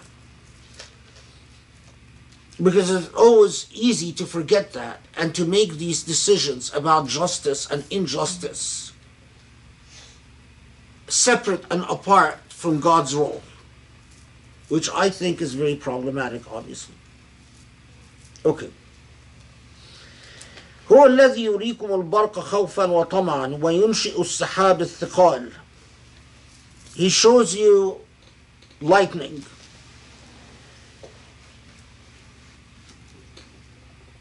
and clouds forming, heavy clouds laden with rain.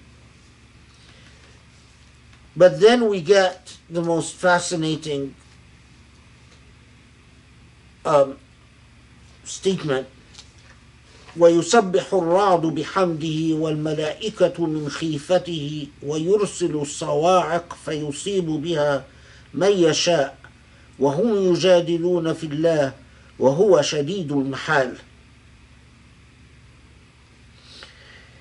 Okay, so here then the thunder, this is 13, let's see what's the thunder supplicates God or repeats hymns, as the Quran says, and the angels as well.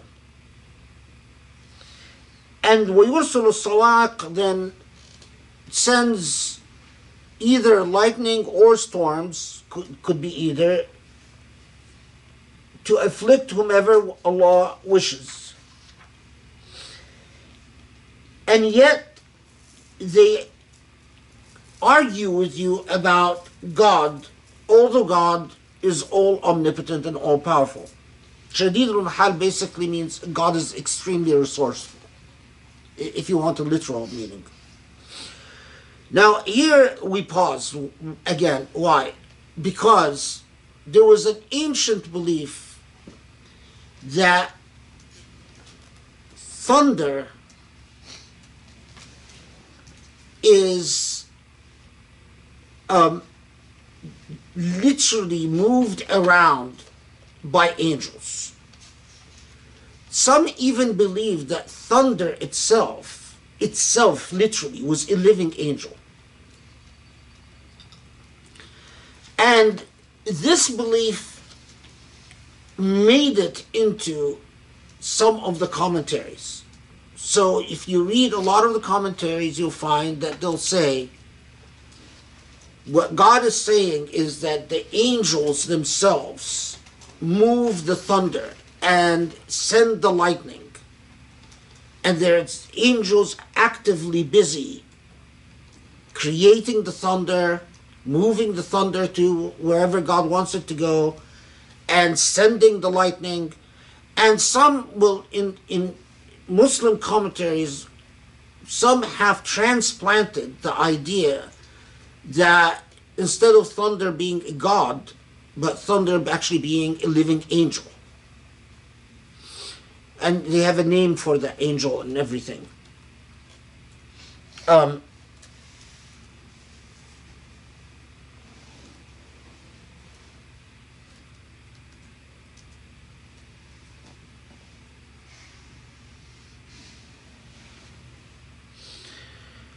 Now, I don't think you're very surprised that I don't subscribe to that view. I don't think angels move the lightning and thunder, and I don't think there's. However, so then that phrase, thunder repeats God's hymns or supplicates to God, what does it mean?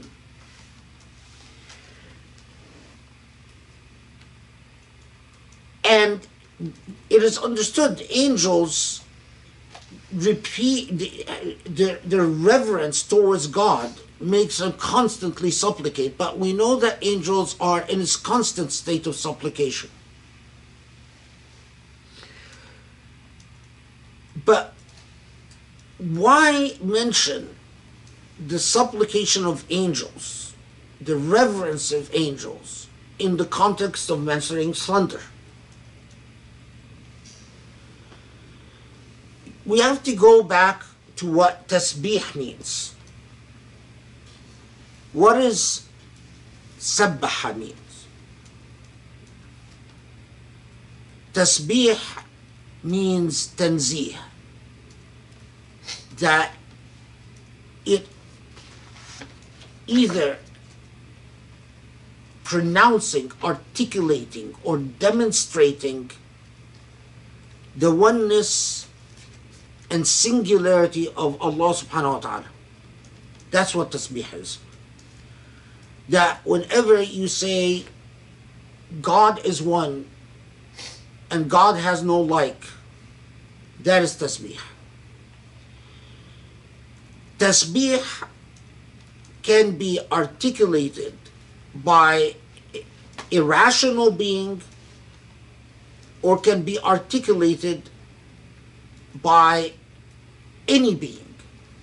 So if I take a tape recorder and I have it repeat subhanallah, that's tasbih, although it's not a living thing. If I teach a parrot to say subhanallah, that's tasbih. But beyond that, anything that attests to the oneness and singularity of Allah is in a state of tasbih. And Surah Al-Ra'd takes you to invite you to look, as we will see, to entire nature, not just as proof for rational thinking being of the oneness of Allah, but that nature itself testifies to tanzihillah. That nature itself testifies to the one and only. That this creation could not have been the product of a multitude of gods. And that this creation could not have been a product of an accident. And that thunder, if it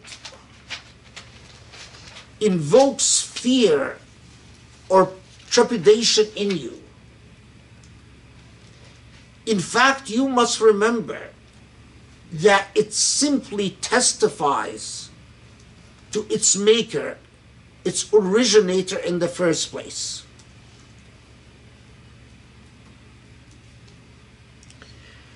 Now, angels do not have a choice when they supplicate the oneness of Allah. At least in most theologians, because they think that Satan was jinn, not an angel, and that because angels are not capable, unlike in Christianity. In Islam, angels are not capable of disobeying or rebelling. They don't have that choice. But in that sense, if angels do not have the choice, their supplications and tanzihullah is exactly the supplication of inanimate objects like thunder.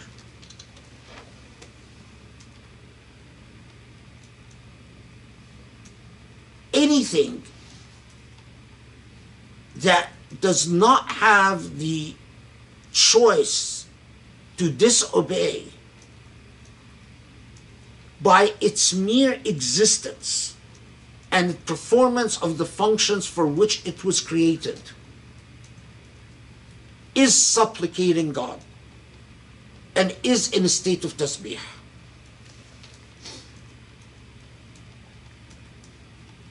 Now, in Sufia's tafsir, we get the verse on Ar-Rad.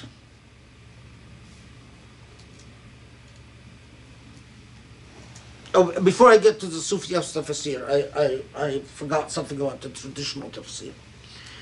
There are reports that are often said in the context of this verse that in Mecca there were people, their names were, I don't remember their names, Ibn Tufail or Arbad bin Rabi'ah, that they came to the Prophet ﷺ and that they challenged the Prophet, or they argued with the Prophet and fought with the Prophet and told the Prophet that if you're really a prophet,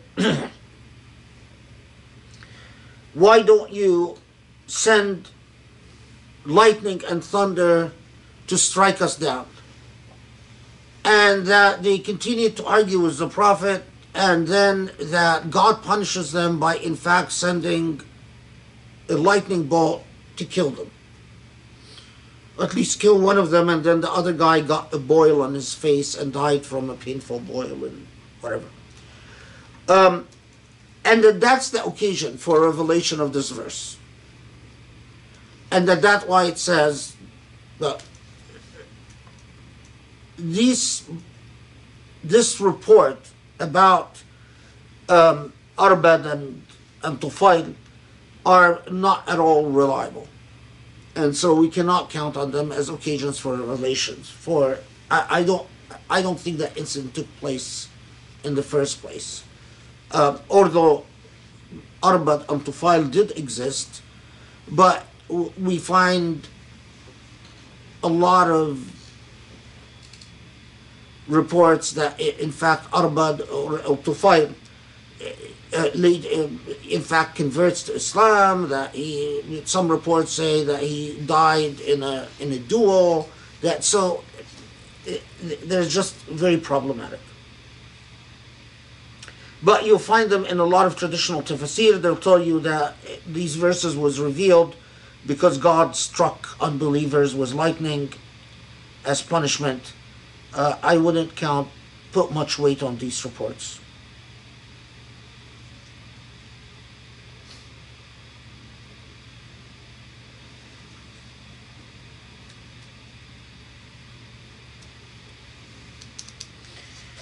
So when it says وَهُمْ يُجَادِلُونَ فِي اللَّهِ وَهُوَ شَدِيدُ الْمُحَالِ, this is again in 13, that they dispute concerning God, that they say that this is in reference to the disputations of Arbad and Tufail with the Prophet. But as I said, not reliable.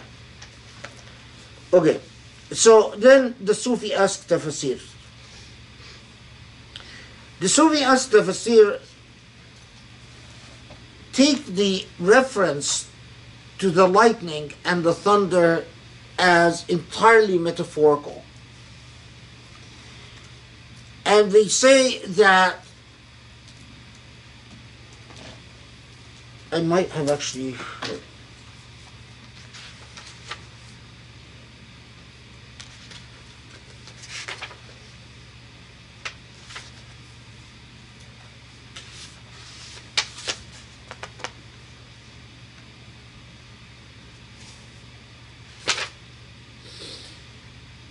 No,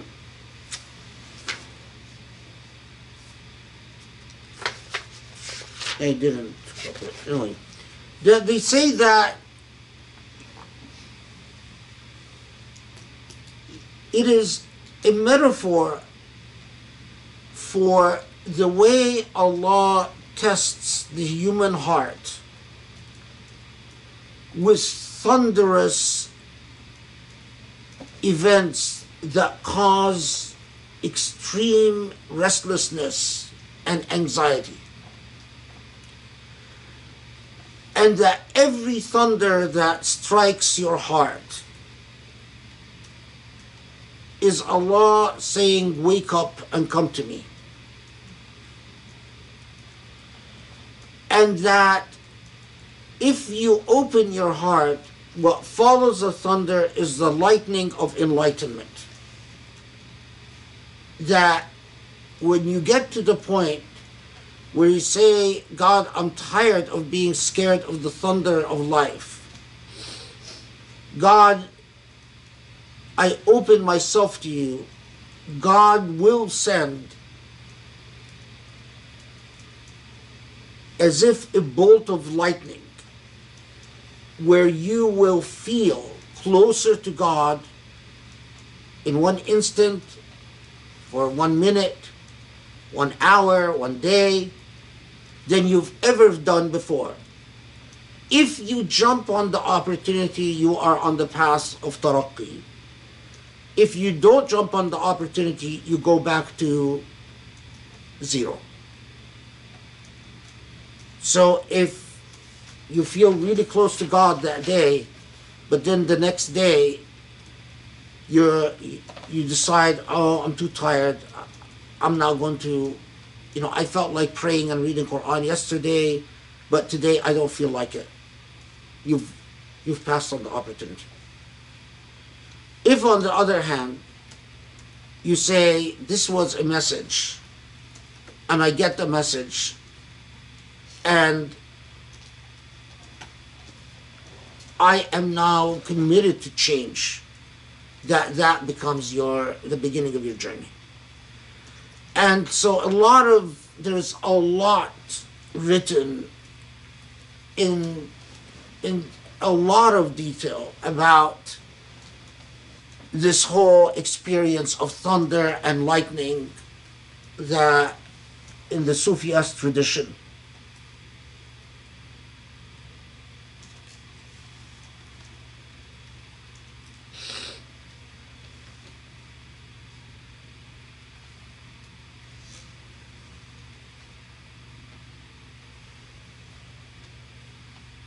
Oh, is it Maghrib?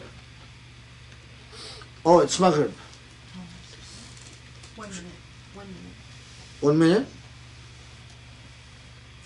Just not Maghrib. My method, it's Maghrib. Oh, yes it is. Yes, it is. Now the minute is passed, Yes. so it is Maghrib. Technology.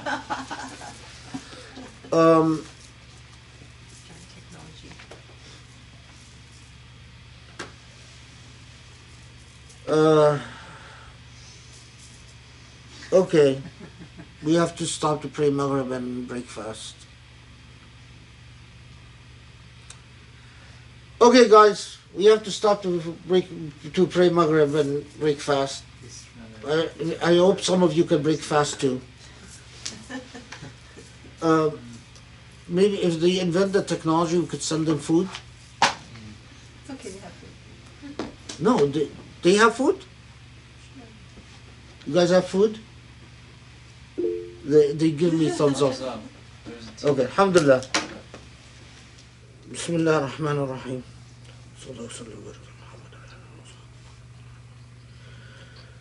Okay,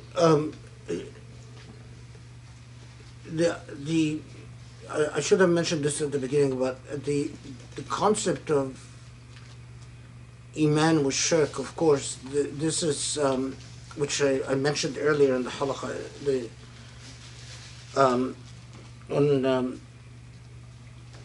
when Allah subhanahu wa ta'ala says, وَمَا يُؤْمِنُ أَكْثَرُهُمْ بِاللَّهِ إِلَّا وَهُمْ مُشْرِكُونَ, that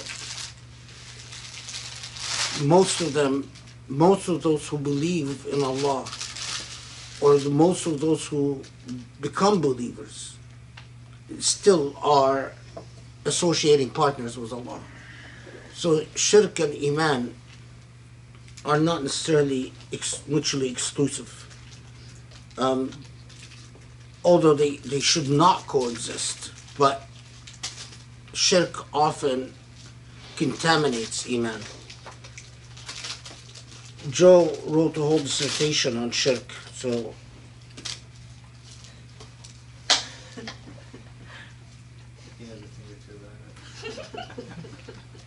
yeah, he should give a lecture about shirk and Islamic theology.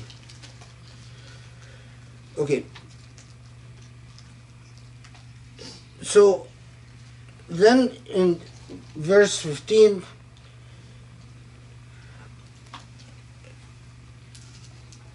another metaphor that often those who don't believe, their efforts in life is like as if they're extending their hands to drink water, but they're unable to do so. That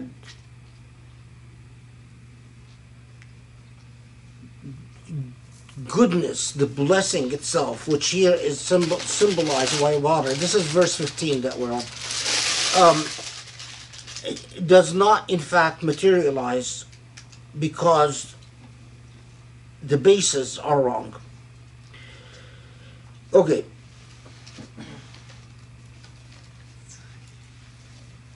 And then we get more into the dualities of Surah Ar-Ra'd, when Allah subhanahu wa ta'ala in 16 says that blindness and sight are not equal, darkness and light are not equal,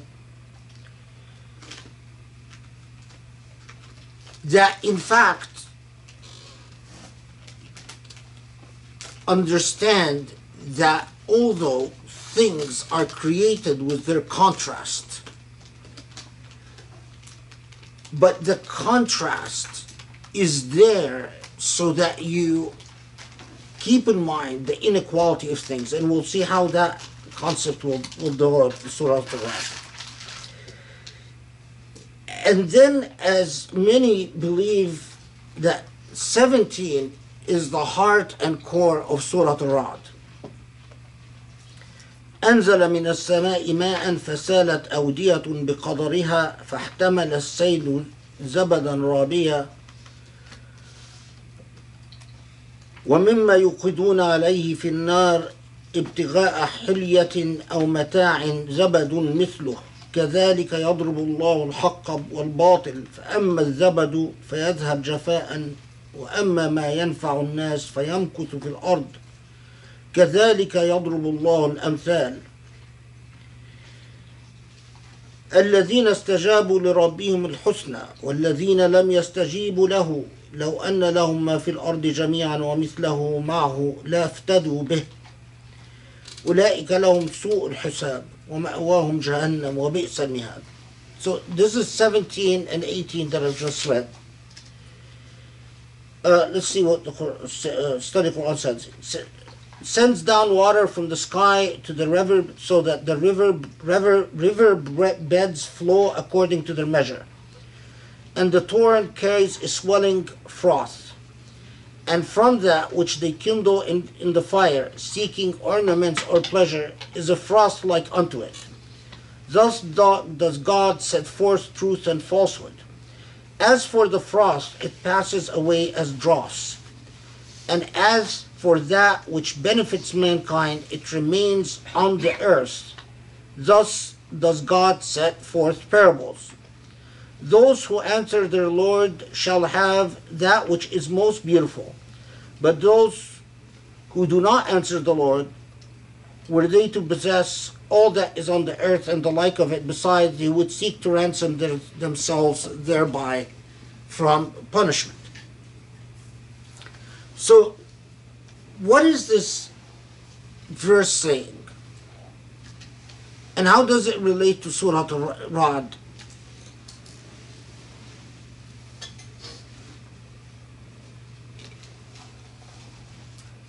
Surah Al-Ra'd already established that the secret of so much of all of existence, with all the variety that you see, is that it is fed by one source, water. And although the elixir of life produces an enormous great deal of variety,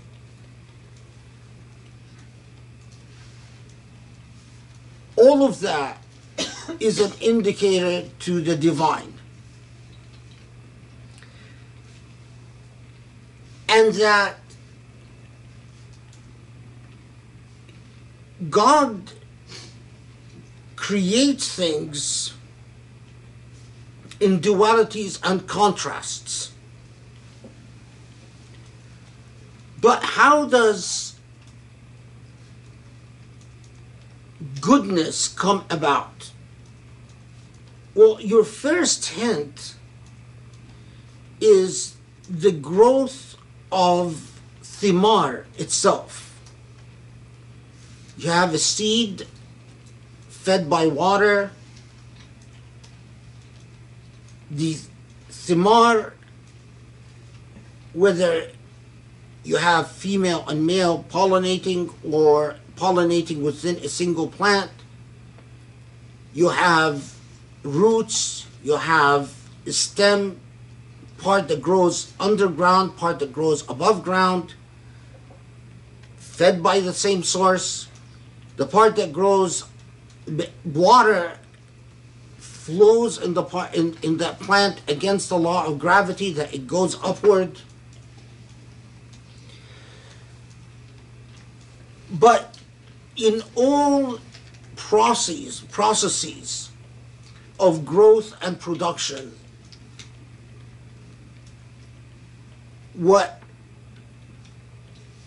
there is a froth. But natural froth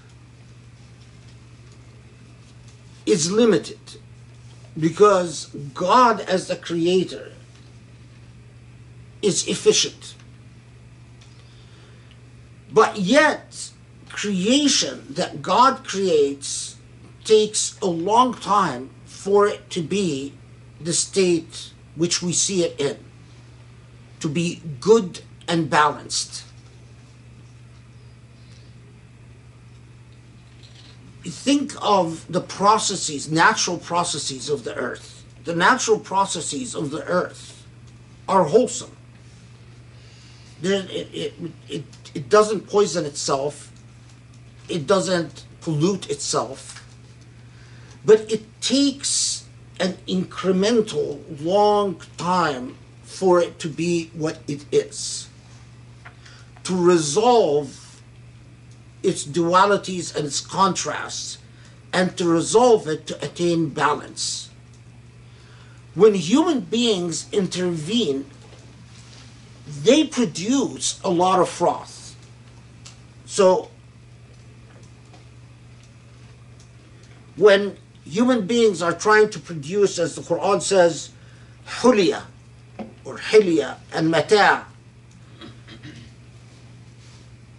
their process of creation produces froth. And the froth is symbolic for that which is not good. The nature of goodness is unlike froth. It is incremental, and it exists in the long run. Is God promising that ultimately in all things, froth, nonsense, what is not good, will evaporate and only goodness would stay?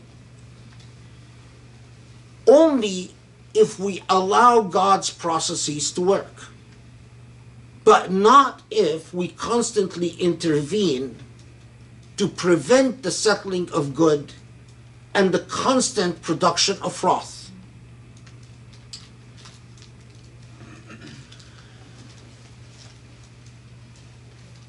But this is core. Then we get now to the heart of Surah Al-Ra'd itself. Surah Al-Ra'd, remember that it is speaking to those Muslims and telling something, as we will see further, as to how they should approach change. And it's saying it's not an issue of theater and show. It's not an issue of scoring points. It is an issue. Remember that most of even those who tell you they believe, they don't understand faith. They even still have shirk in their heart. It is understanding that the nature of goodness, and we'll talk about that in a second, is what you must seek. And for goodness to take root, it requires time, determination, deliberation, and time. And for those who understand this, goodness is what they receive in their just reward. But those who don't, as Surah Al-Ra'd itself will affirm in a second, that their fate on this earth and in the hereafter is one of loss. That all the material possessions that they will accumulate, in an instant they would be willing to give up just to get out of a tough spot that they've put themselves in.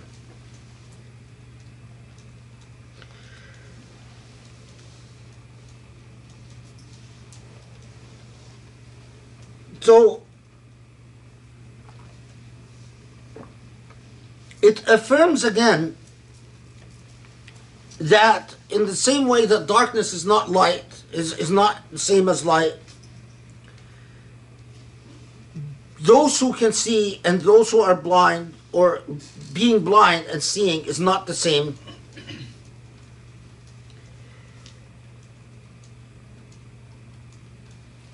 And gives you the heart and the key for what is needed to produce the process of good that avoids froth. That good, the lasting good that God speaks about, that is not froth. The heart and core of it. And look, it gives you literally like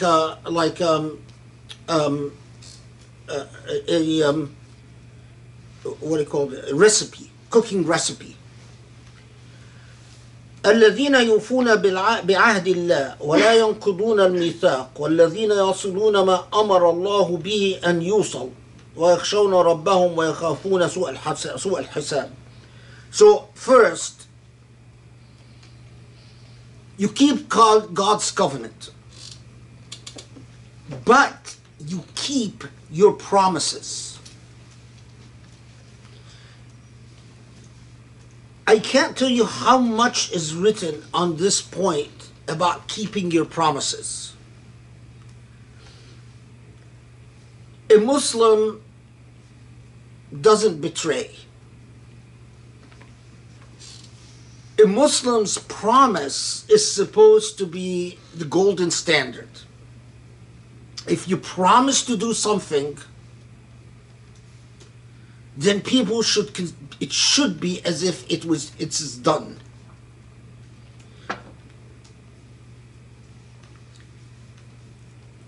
If you don't learn to honor your word and honor your promise and honor your trust and honor your covenant, there is no path forward. and there are no shortcomings. I mean, there's no shortcuts, sorry. So, for instance, there's so much written in this context where say, just give you an example about that the Prophet ﷺ says, a hadith that is often cited in this context, 3 types of people the Prophet will personally prosecute in the hereafter. A man who gave a trust and then broke it. Any kind of trust. You gave your word and then broke it. من أعطى عهدا ثم غدر ورجلا استأجر أجيرا استوفى عمله وظلمه أجره. That you hire someone and that person does their job and then you fail to pay them. And third, رجلا باع حرا فاسترق الحر وأكل ثمنه. A man who abducts a free person and sells them into slavery and then takes the money. This is in response to people like Jonathan Brown, who sees no problem with Islam and slavery. The Prophet ﷺ, in this among many hadiths where the Prophet says, if you go around abducting people and selling them into slavery, I will prosecute you. In the same as if you hire someone and you fail to pay them, in the same that if you gave your word and you break it. Now, why is abducting someone and selling them into slavery important? Because then that was the major source of slavery in the pre-modern times. Slavery from war was a limited source because it had to go through a state decision to turn, not to trade or ransom war captives, but to enslave them. And states only did that as reciprocal punishment for the enslavement of their own forces. So when the Prophet ﷺ came and said that you can't abduct people and sell them into slavery, that's haram, that legally that strangled slavery as an institution, or was supposed to strangle slavery as an institution. So to try to now pretend that, well, oh no, Islam was always fine with slavery. Anyway, so all of that falls under yufuna bil ahd. So again, I underscore this. Ethics, morality. You are not going to forget the idea of reform if, as an ethical matter, you can't even hire people and pay them their due. If you can't even promise and keep your word, then forget all the grand desires of we want to be this, we want, I'm stating the obvious. It's not what you wear. It's not whether you wear a beard or not. It's not whether you put nail polish or not. It is at that level. Then, وَيَصِلُونَ مَا أَمَرَ اللَّهُ بِهِ أَنْ يُوصَلْ. This is as a moral ethical theory is earth-shattering. Why? Because this is what 21.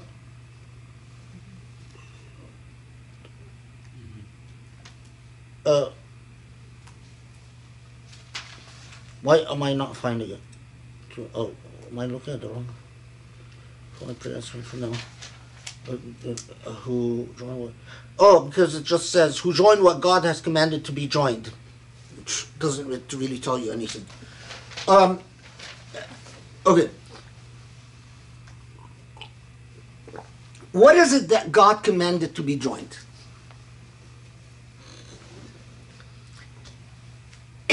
only natural bond that needs to be honored is what God commanded to be joined. So, the most basic and fundamental example, honor your parents. That's ma amara Allahu bihi an yusal. If you don't honor your parents, you've broken what God commanded to be joined. Loyalty between married couple. If you betray your spouse, it's betrayal. When these Muslims say, oh, well, secret marriages are okay. But wait, how about betrayal?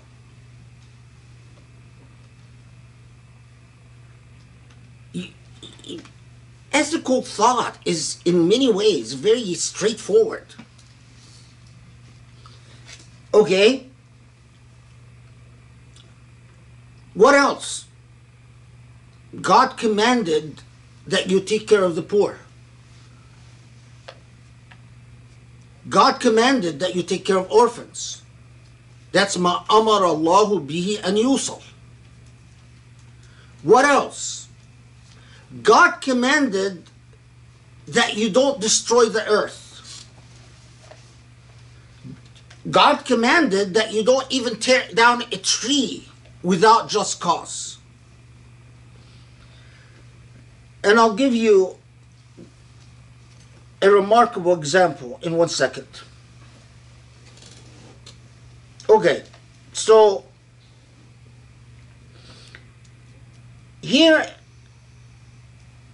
are examples of what the scholars tell us are the types of things that God commanded that they be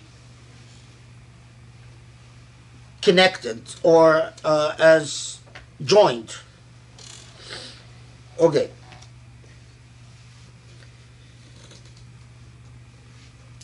So one of the companions is asked, Ma amara Allahu bihi an yusal. What is it? So it says, فيدخل إيصال الخيرات ودفع الآفات وعيادة المريض وشهود الجنائز. That every charity you extend, even visiting the sick, is ma amara Allahu bihi an yusal. Attending funerals, not saying I'm too tired, I don't want to go to the funeral. Wa ifsha is salam, even just spreading salam. Wa tabassum fi wujuhi nas, and smiling is ma amara Allahu bihi an yusal. Wa kaff al-adha anhum, and not harming people. وكف الأذى عن كل حيوان حتى الهرة والدجاجة. That you also do not harm any animal, including a cat and even a chicken. Qadi Iyad was asked about the same verse. Qadi Iyad was a famous Shafi'i jurist. And he says, huh? Maliki. Maliki, sorry, Maliki jurist.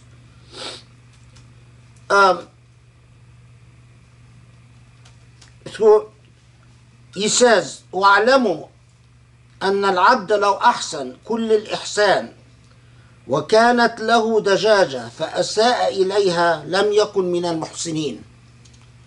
That if a person is good with everyone,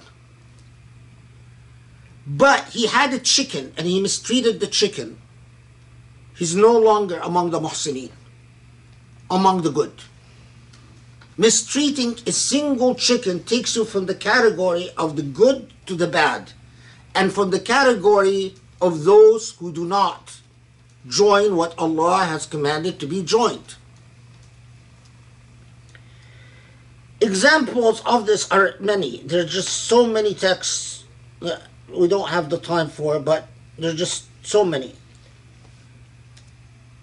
Dogs. There's an interesting report about a man who used to eat from the garbage, and then he found a dog, so he would share whatever he found in the trash with the dog. And that this man, the Prophet describes as among the muhsineen because he shared what he found was the dog. There are a lot of that. So, keeping in your covenant, joining, and notice it's a general command, joining what God ordered you to join, but it opens the door to ethical and virtuous inquiry. It's like saying, if you don't understand virtue, there's no path forward. And after that, you fear God and you fear accountability. It didn't escape the commentators that morality was placed before fear of God. In addition, you have patience, because the impatient will not prosper. This is not the path for the impatient. And وَأَقَامُوا الصَّلَاةَ, and you pray. وَأَنْفَقُوا مِمَّا رَزَقْنَاهُمْ سِرًّا وَعَلَانِيَةً, and you spend both secretly and publicly.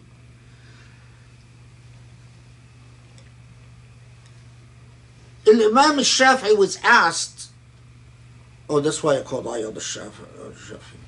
Okay. Imam al-Shafi'i was asked, well, isn't this redundant? Because it says, مَا أَمَرَ اللَّهُ بِهِ أَنْ يُوصَلْ, so giving the poor is joining what God joins. So why does it say later on, spend publicly and secretly? And Shafi'i says, because of the importance of this particular covenant. God will not bless a people who do not take care of their indigents. There is just, if you don't know how to take care of those who do not have, there is no path forward.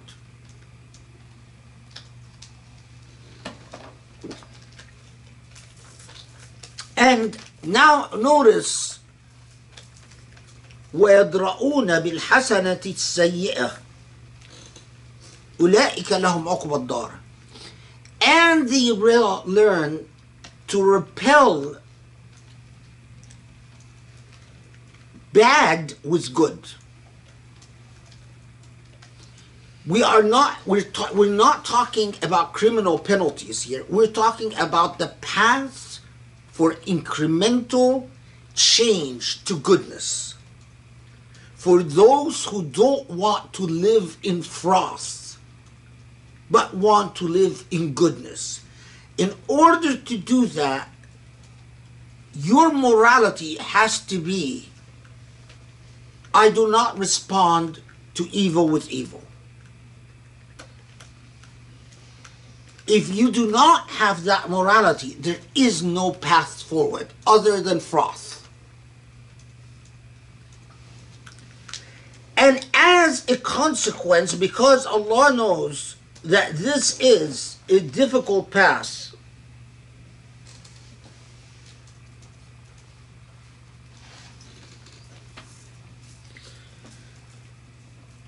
Jannatu Adn, that they go to heaven with their spouses or their family or their loved ones who makes it to heaven.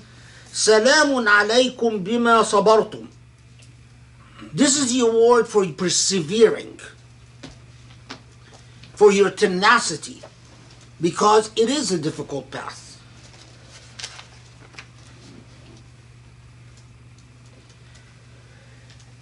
And then to underscore this, in 25, as to those who break covenants, and do not, and sever what God has ordered to be joined. And then it spells it out. What is it that they do when they sever what God has ordered to be joined? They cause corruption on earth. يفسدون في الأرض. It spells out the obvious. Not keeping your covenants and not joining what God has ordered to be joined is causing corruption on earth. And because of that, لهم اللعنة, they are cursed. وَلَهُمْ سُوءَ الدَّارِ, and the end in a bad place. Now, سُوء الدَّار could include consequences on this earth and the hereafter, because the bad abode, and you can fill in the blanks for the bad abode.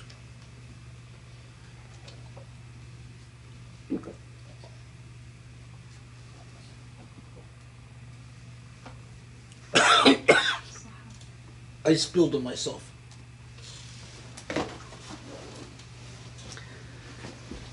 I tried to finish the tea too quickly because I had no sabr.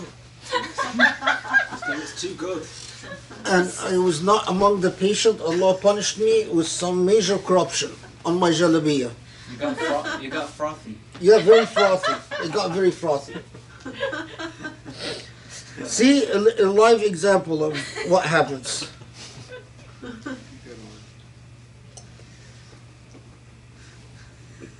Do not do as I do or you'll swim in froth. And your beard will have froth too. Okay. Now, there is, in Sufi-esque tafsir, the passage on the streams and froth has a very beautiful treatment in Sufi-esque tafsirs. So I'll just read a sample passage and then I'll paraphrase it.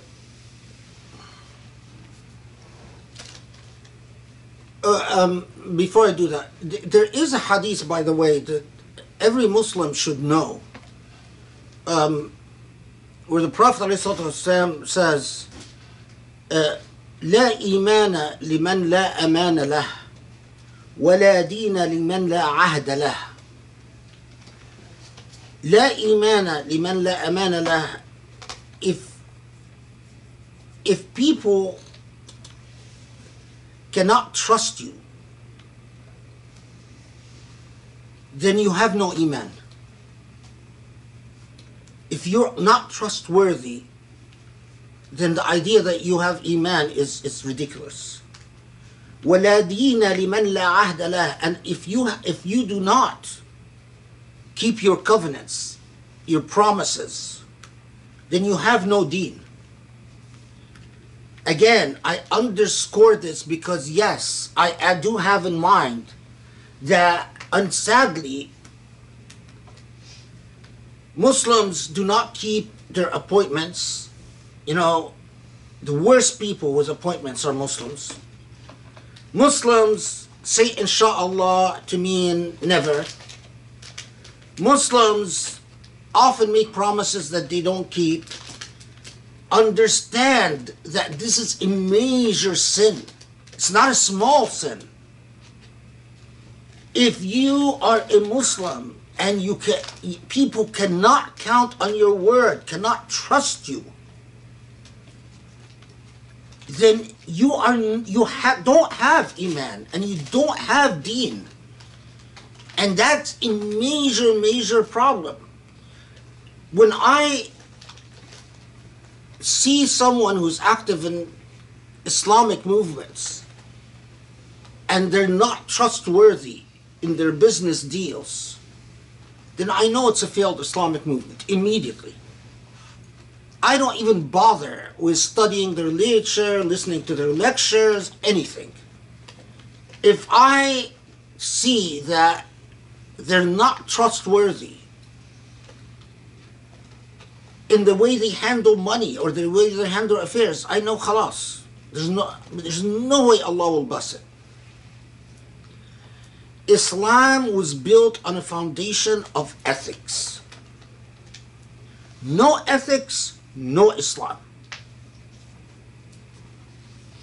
Okay, now going back to the Sufi-esque tafsir.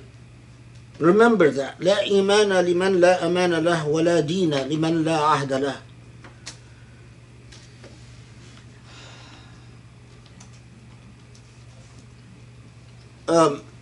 So here's a sample. أنزل من السماء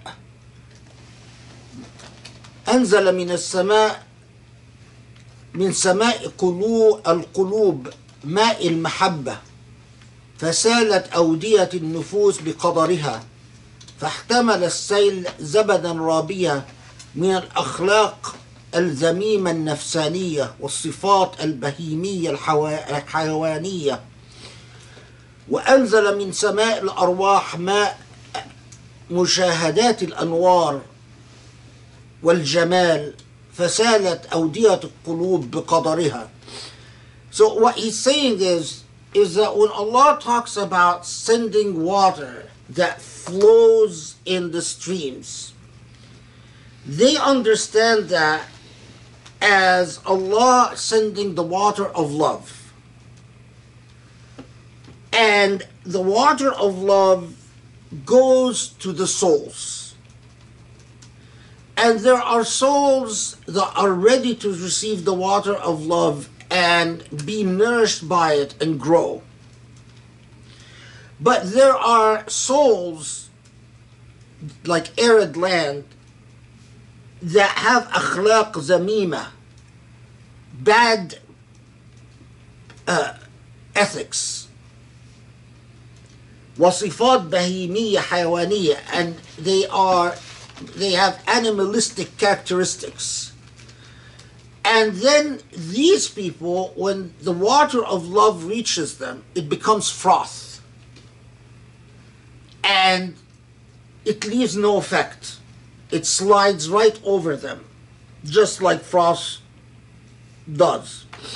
And then they have some very beautiful passages about that the water of love have sparklings of divine beauty that shimmer before the eyes. And again, it is the eyes of those who are ready to receive that beauty that absorbs it, while the eyes who are preoccupied with gluttony and animalistic characteristics, it's froth, it's nothing. I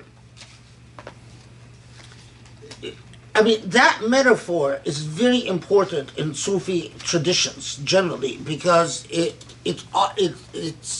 plays a huge role in Sufi poetry.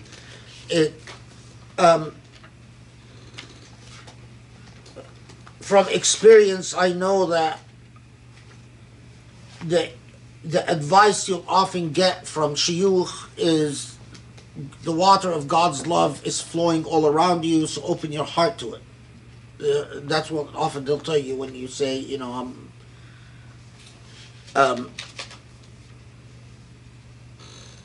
and when you say to them, well, how do I open my heart to it? And they'll say, I mean, the response that most typically you get is that Allah subhanahu wa ta'ala said, أَنَا جَلِيسْ مَنْ ذَكَرَنِي, that I am in the company of whoever remembers me. And they'll often say, do you remember Allah in your dhikr, or do you project yourself onto Allah and remember yourself in your dhikr? Do you want God for God, or do you want God because you want yourself? Basically, you're in love with yourself and you want just God to elevate you to a pedestal. If you want to go and put you on a pedestal, it's not going to work. and until you learn to long for God as God, not long for the self, and want God to serve the self. And then if you say, and I'm just telling you a long conversation, if you say, well, how do I not long for myself and long for God? And I will never forget the answer to that. Suffer. Suffer. Only suffering will teach you not to long for yourself, but long for God.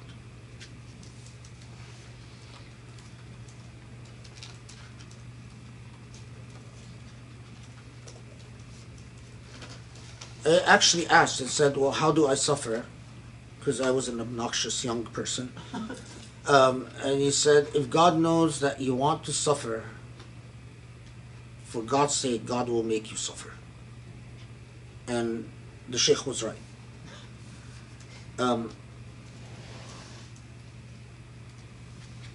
Okay, where am I?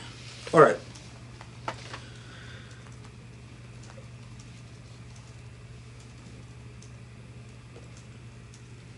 So already you see that Surah Al-Ra'd in the Sufi tradition plays a huge role, but let us continue with the journey. Okay. Now, where are we?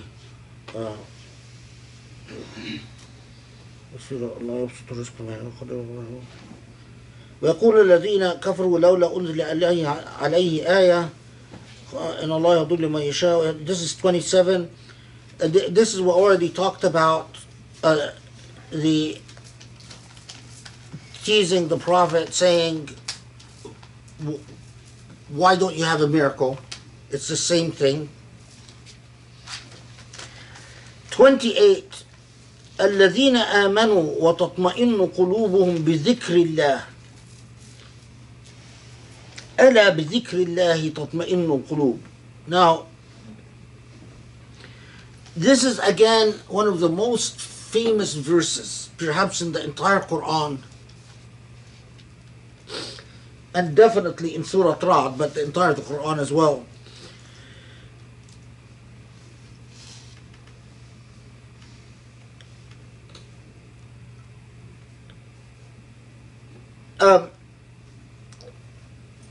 Those who, when they remember God, it brings them comfort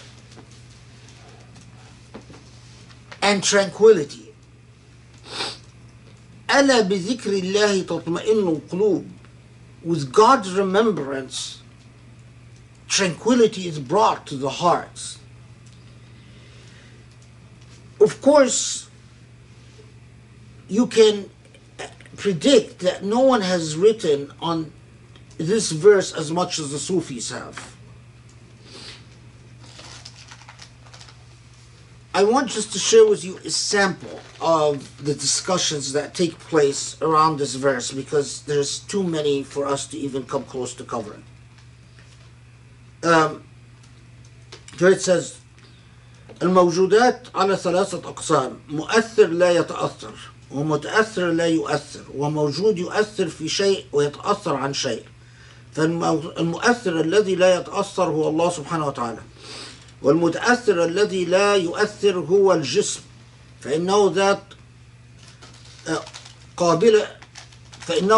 قابلة للصفات المختلفة والآثار المتنافية، وليس له خاصية إلا القبول فقط. أما الموجود الذي يؤثر تارة ويتأثر أخرى فهي الموجودات الروحانية، وذلك لأنها إذا توجهت إلى الحضرة الإلهية صارت قابلة للآثار الفائضة عن مشيئة الله تعالى وقدرته وتكوينه وإيجاده. So they're talking about this idea of what can be influenced by Allah's remembrance. And then he says that there are three categories. There's something that can only influence but is not influenced, and that's Allah. And something that is influenced but doesn't influence, and that's physical bodies. But it is the soul that can both be influenced and influence. And the reason that he has this, that he's arguing for the three-part division, is he's saying that in order to understand how, if you are having trouble feeling that the remembrance of Allah brings you tranquility, learn to separate between the reactions of your body, which could be simply from bad habits, and the understandings of your soul of what the remembrance is. And experience the reactions of your body as if you are watching an allergic reaction that you learn to think of as an ailment, but not allow it to destabilize your soul. So, and he's talking in the context of people saying, well, you know, I will be scared and I will break into hives. And when I remember God, I still have hives, or I'm still shaking, or I'm still, you know.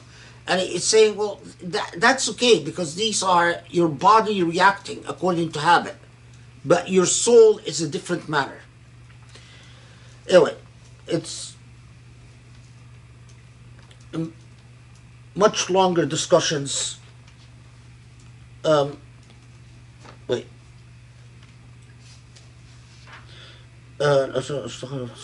التصرف فيها لأنه رب المال والأجسام وظهر هذا في القلب كلما توجه مطالعة العالم الأجسام حصل فيه الاضطراب والقلق والماء. Yeah, so okay, I left out this part. It says الإجسام اشتقت إلى التصرف إلى فيها لأن عالم الأرواح مدبر العالم الأجسام، وإذا عرفت هذا في القلب كلما توجه إلى مطالعة عالم الأجسام حصل فيه الاضطراب والقلق والميل الشديد إلى الاستيلاء عليها والتصرف فيها. أما إذا توجه القلب لمطالعة الحضرة الإلهية حصل فيها أنوار الصمدية والأضواء الإلهية، فهناك يكون ساكنا، فلهذا السبب قال ألا بذكر الله تطمئن القلوب. So I forgot this part. What he's saying is that if you don't feel that tranquility by in Allah's remembrance, then no, then you have a problem. And that is, you are too focused on observing the physical world. You only notice the movement of bodies in the physical world. Which means that in our modern language, you need to be less materialistic. And the more you decrease your reliance on material things, the more the remembrance of your Lord will in fact bring you tranquility. There's just so much written of these types of discourses.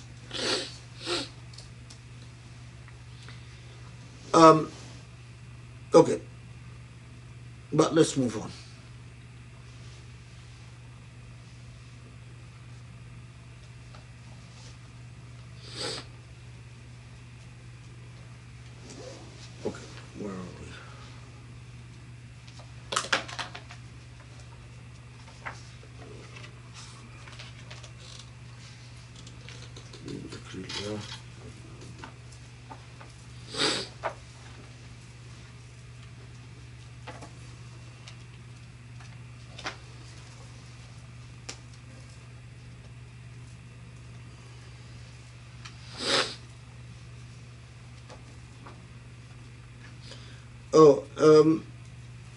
Look at verse 30 where it says كذلك أرسلناك في أمة قد خلت من قبلها لتتلو عليهم الذي أوحينا إليك وهم يكفرون بالرحمن. 30 and they don't believe in the Rahman. There is a reported occasion for revelation here that could have only taken place in Medina.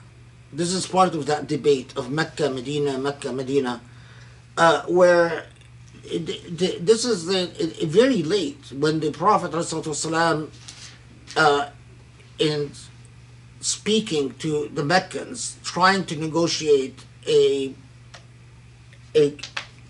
actually speaking to some of the disbelievers in Arabia, because it wasn't the Meccans, but in trying to negotiate a ceasefire, he says Bismillah ar-Rahman ar-Rahim, and they respond, we don't know what ar-Rahman is, and Muhammad now has two gods, one called Allah and one called Rahman. The only significance of this is just that it gives you a sense of why this whole confusion about whether it's Meccan or Medinan. It's not likely that that was an occasion for revelation at all. I have to say, I mean, although that event took place in Hudaybiyah, that event took place before Hudaybiyah, but it's not likely that that was an occasion for revelation. Okay. So the next important thing to emphasize is 31. What time is it? Oh man.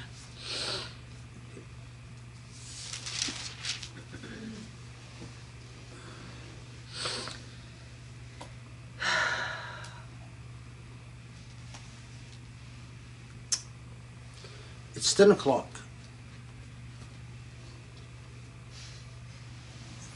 So?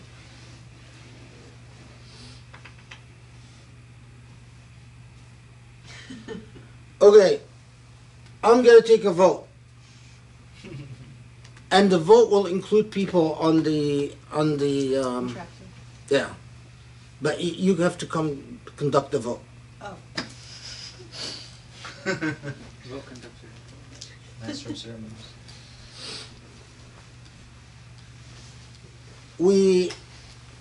Here's proposition A. Who's interactive? Turn on cameras. Gotta see you. Hello? Come to life, people.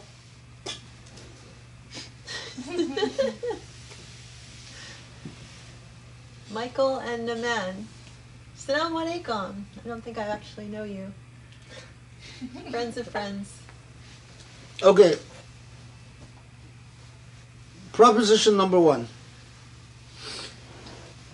We continue for another hour, finish at 11, and inshallah finish Surah Al-Ra'd. Proposition number 2, we don't continue for another hour and we continue Surah Al-Ra'd on Tuesday.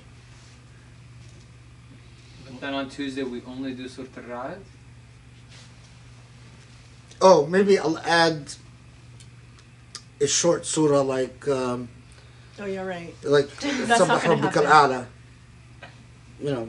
Or we can make it a longer Q&A too. I mean, we can introduce other Q&As. Sorry, I was driving. Assalamu alaikum. Look, you spilled the I Coke. spilled! Oh my god. Okay. Do you see? I always spill. Did I get you? And you spilled it on my book. And on me. I'm well known. I spill all the time. And it's a very funny thing because whenever I spill, I always spill on the sheikh. It doesn't matter whether he's sitting on my right, on my left, far in front of me, far in back. Somehow it always gets on him. This time, I just spilled on his book. And it's happened so much that now we take it as a sign of good I think things. it's a sign. There's more frothiness. That means that we're doing something out of order, like we're rushing or something. Yeah, I'm feeling like I'm starting to rush the surah. No, don't rush. Don't rush. Yeah, you don't want to rush the I surah. get that feeling as well. Okay, let's do the vote then. Wait, Sheikh, what do you Does- Okay. what do you prefer? And does anyone want to suggest pros and cons so we can inform the vote? I think we're all unanimous as long as Sheikh doesn't rush. Yeah. all unanimous as long as Sheikh doesn't rush. If you took another hour right now, is that an hour with rushing?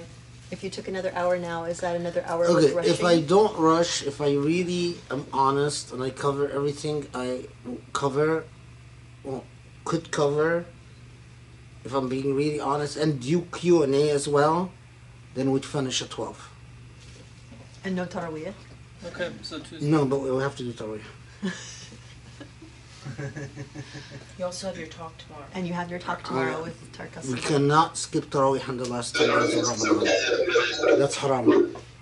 I was saying about the Taraweeh, I mean not the Taraweeh, but for the talk tomorrow, for the professor's own well-being, maybe it's good to get him to get some break and rest. For your own good being, because of the talk Yeah. tomorrow with Tark Sultan, you need to have some rest tonight. I get the feeling we should pause. So if we do Tarawih at midnight, we won't finish probably till 2. Yeah. Sheikh has to be at that.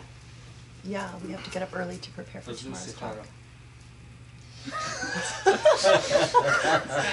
Are you going to pray Istikhara for us, Ron? You gotta do it real quick.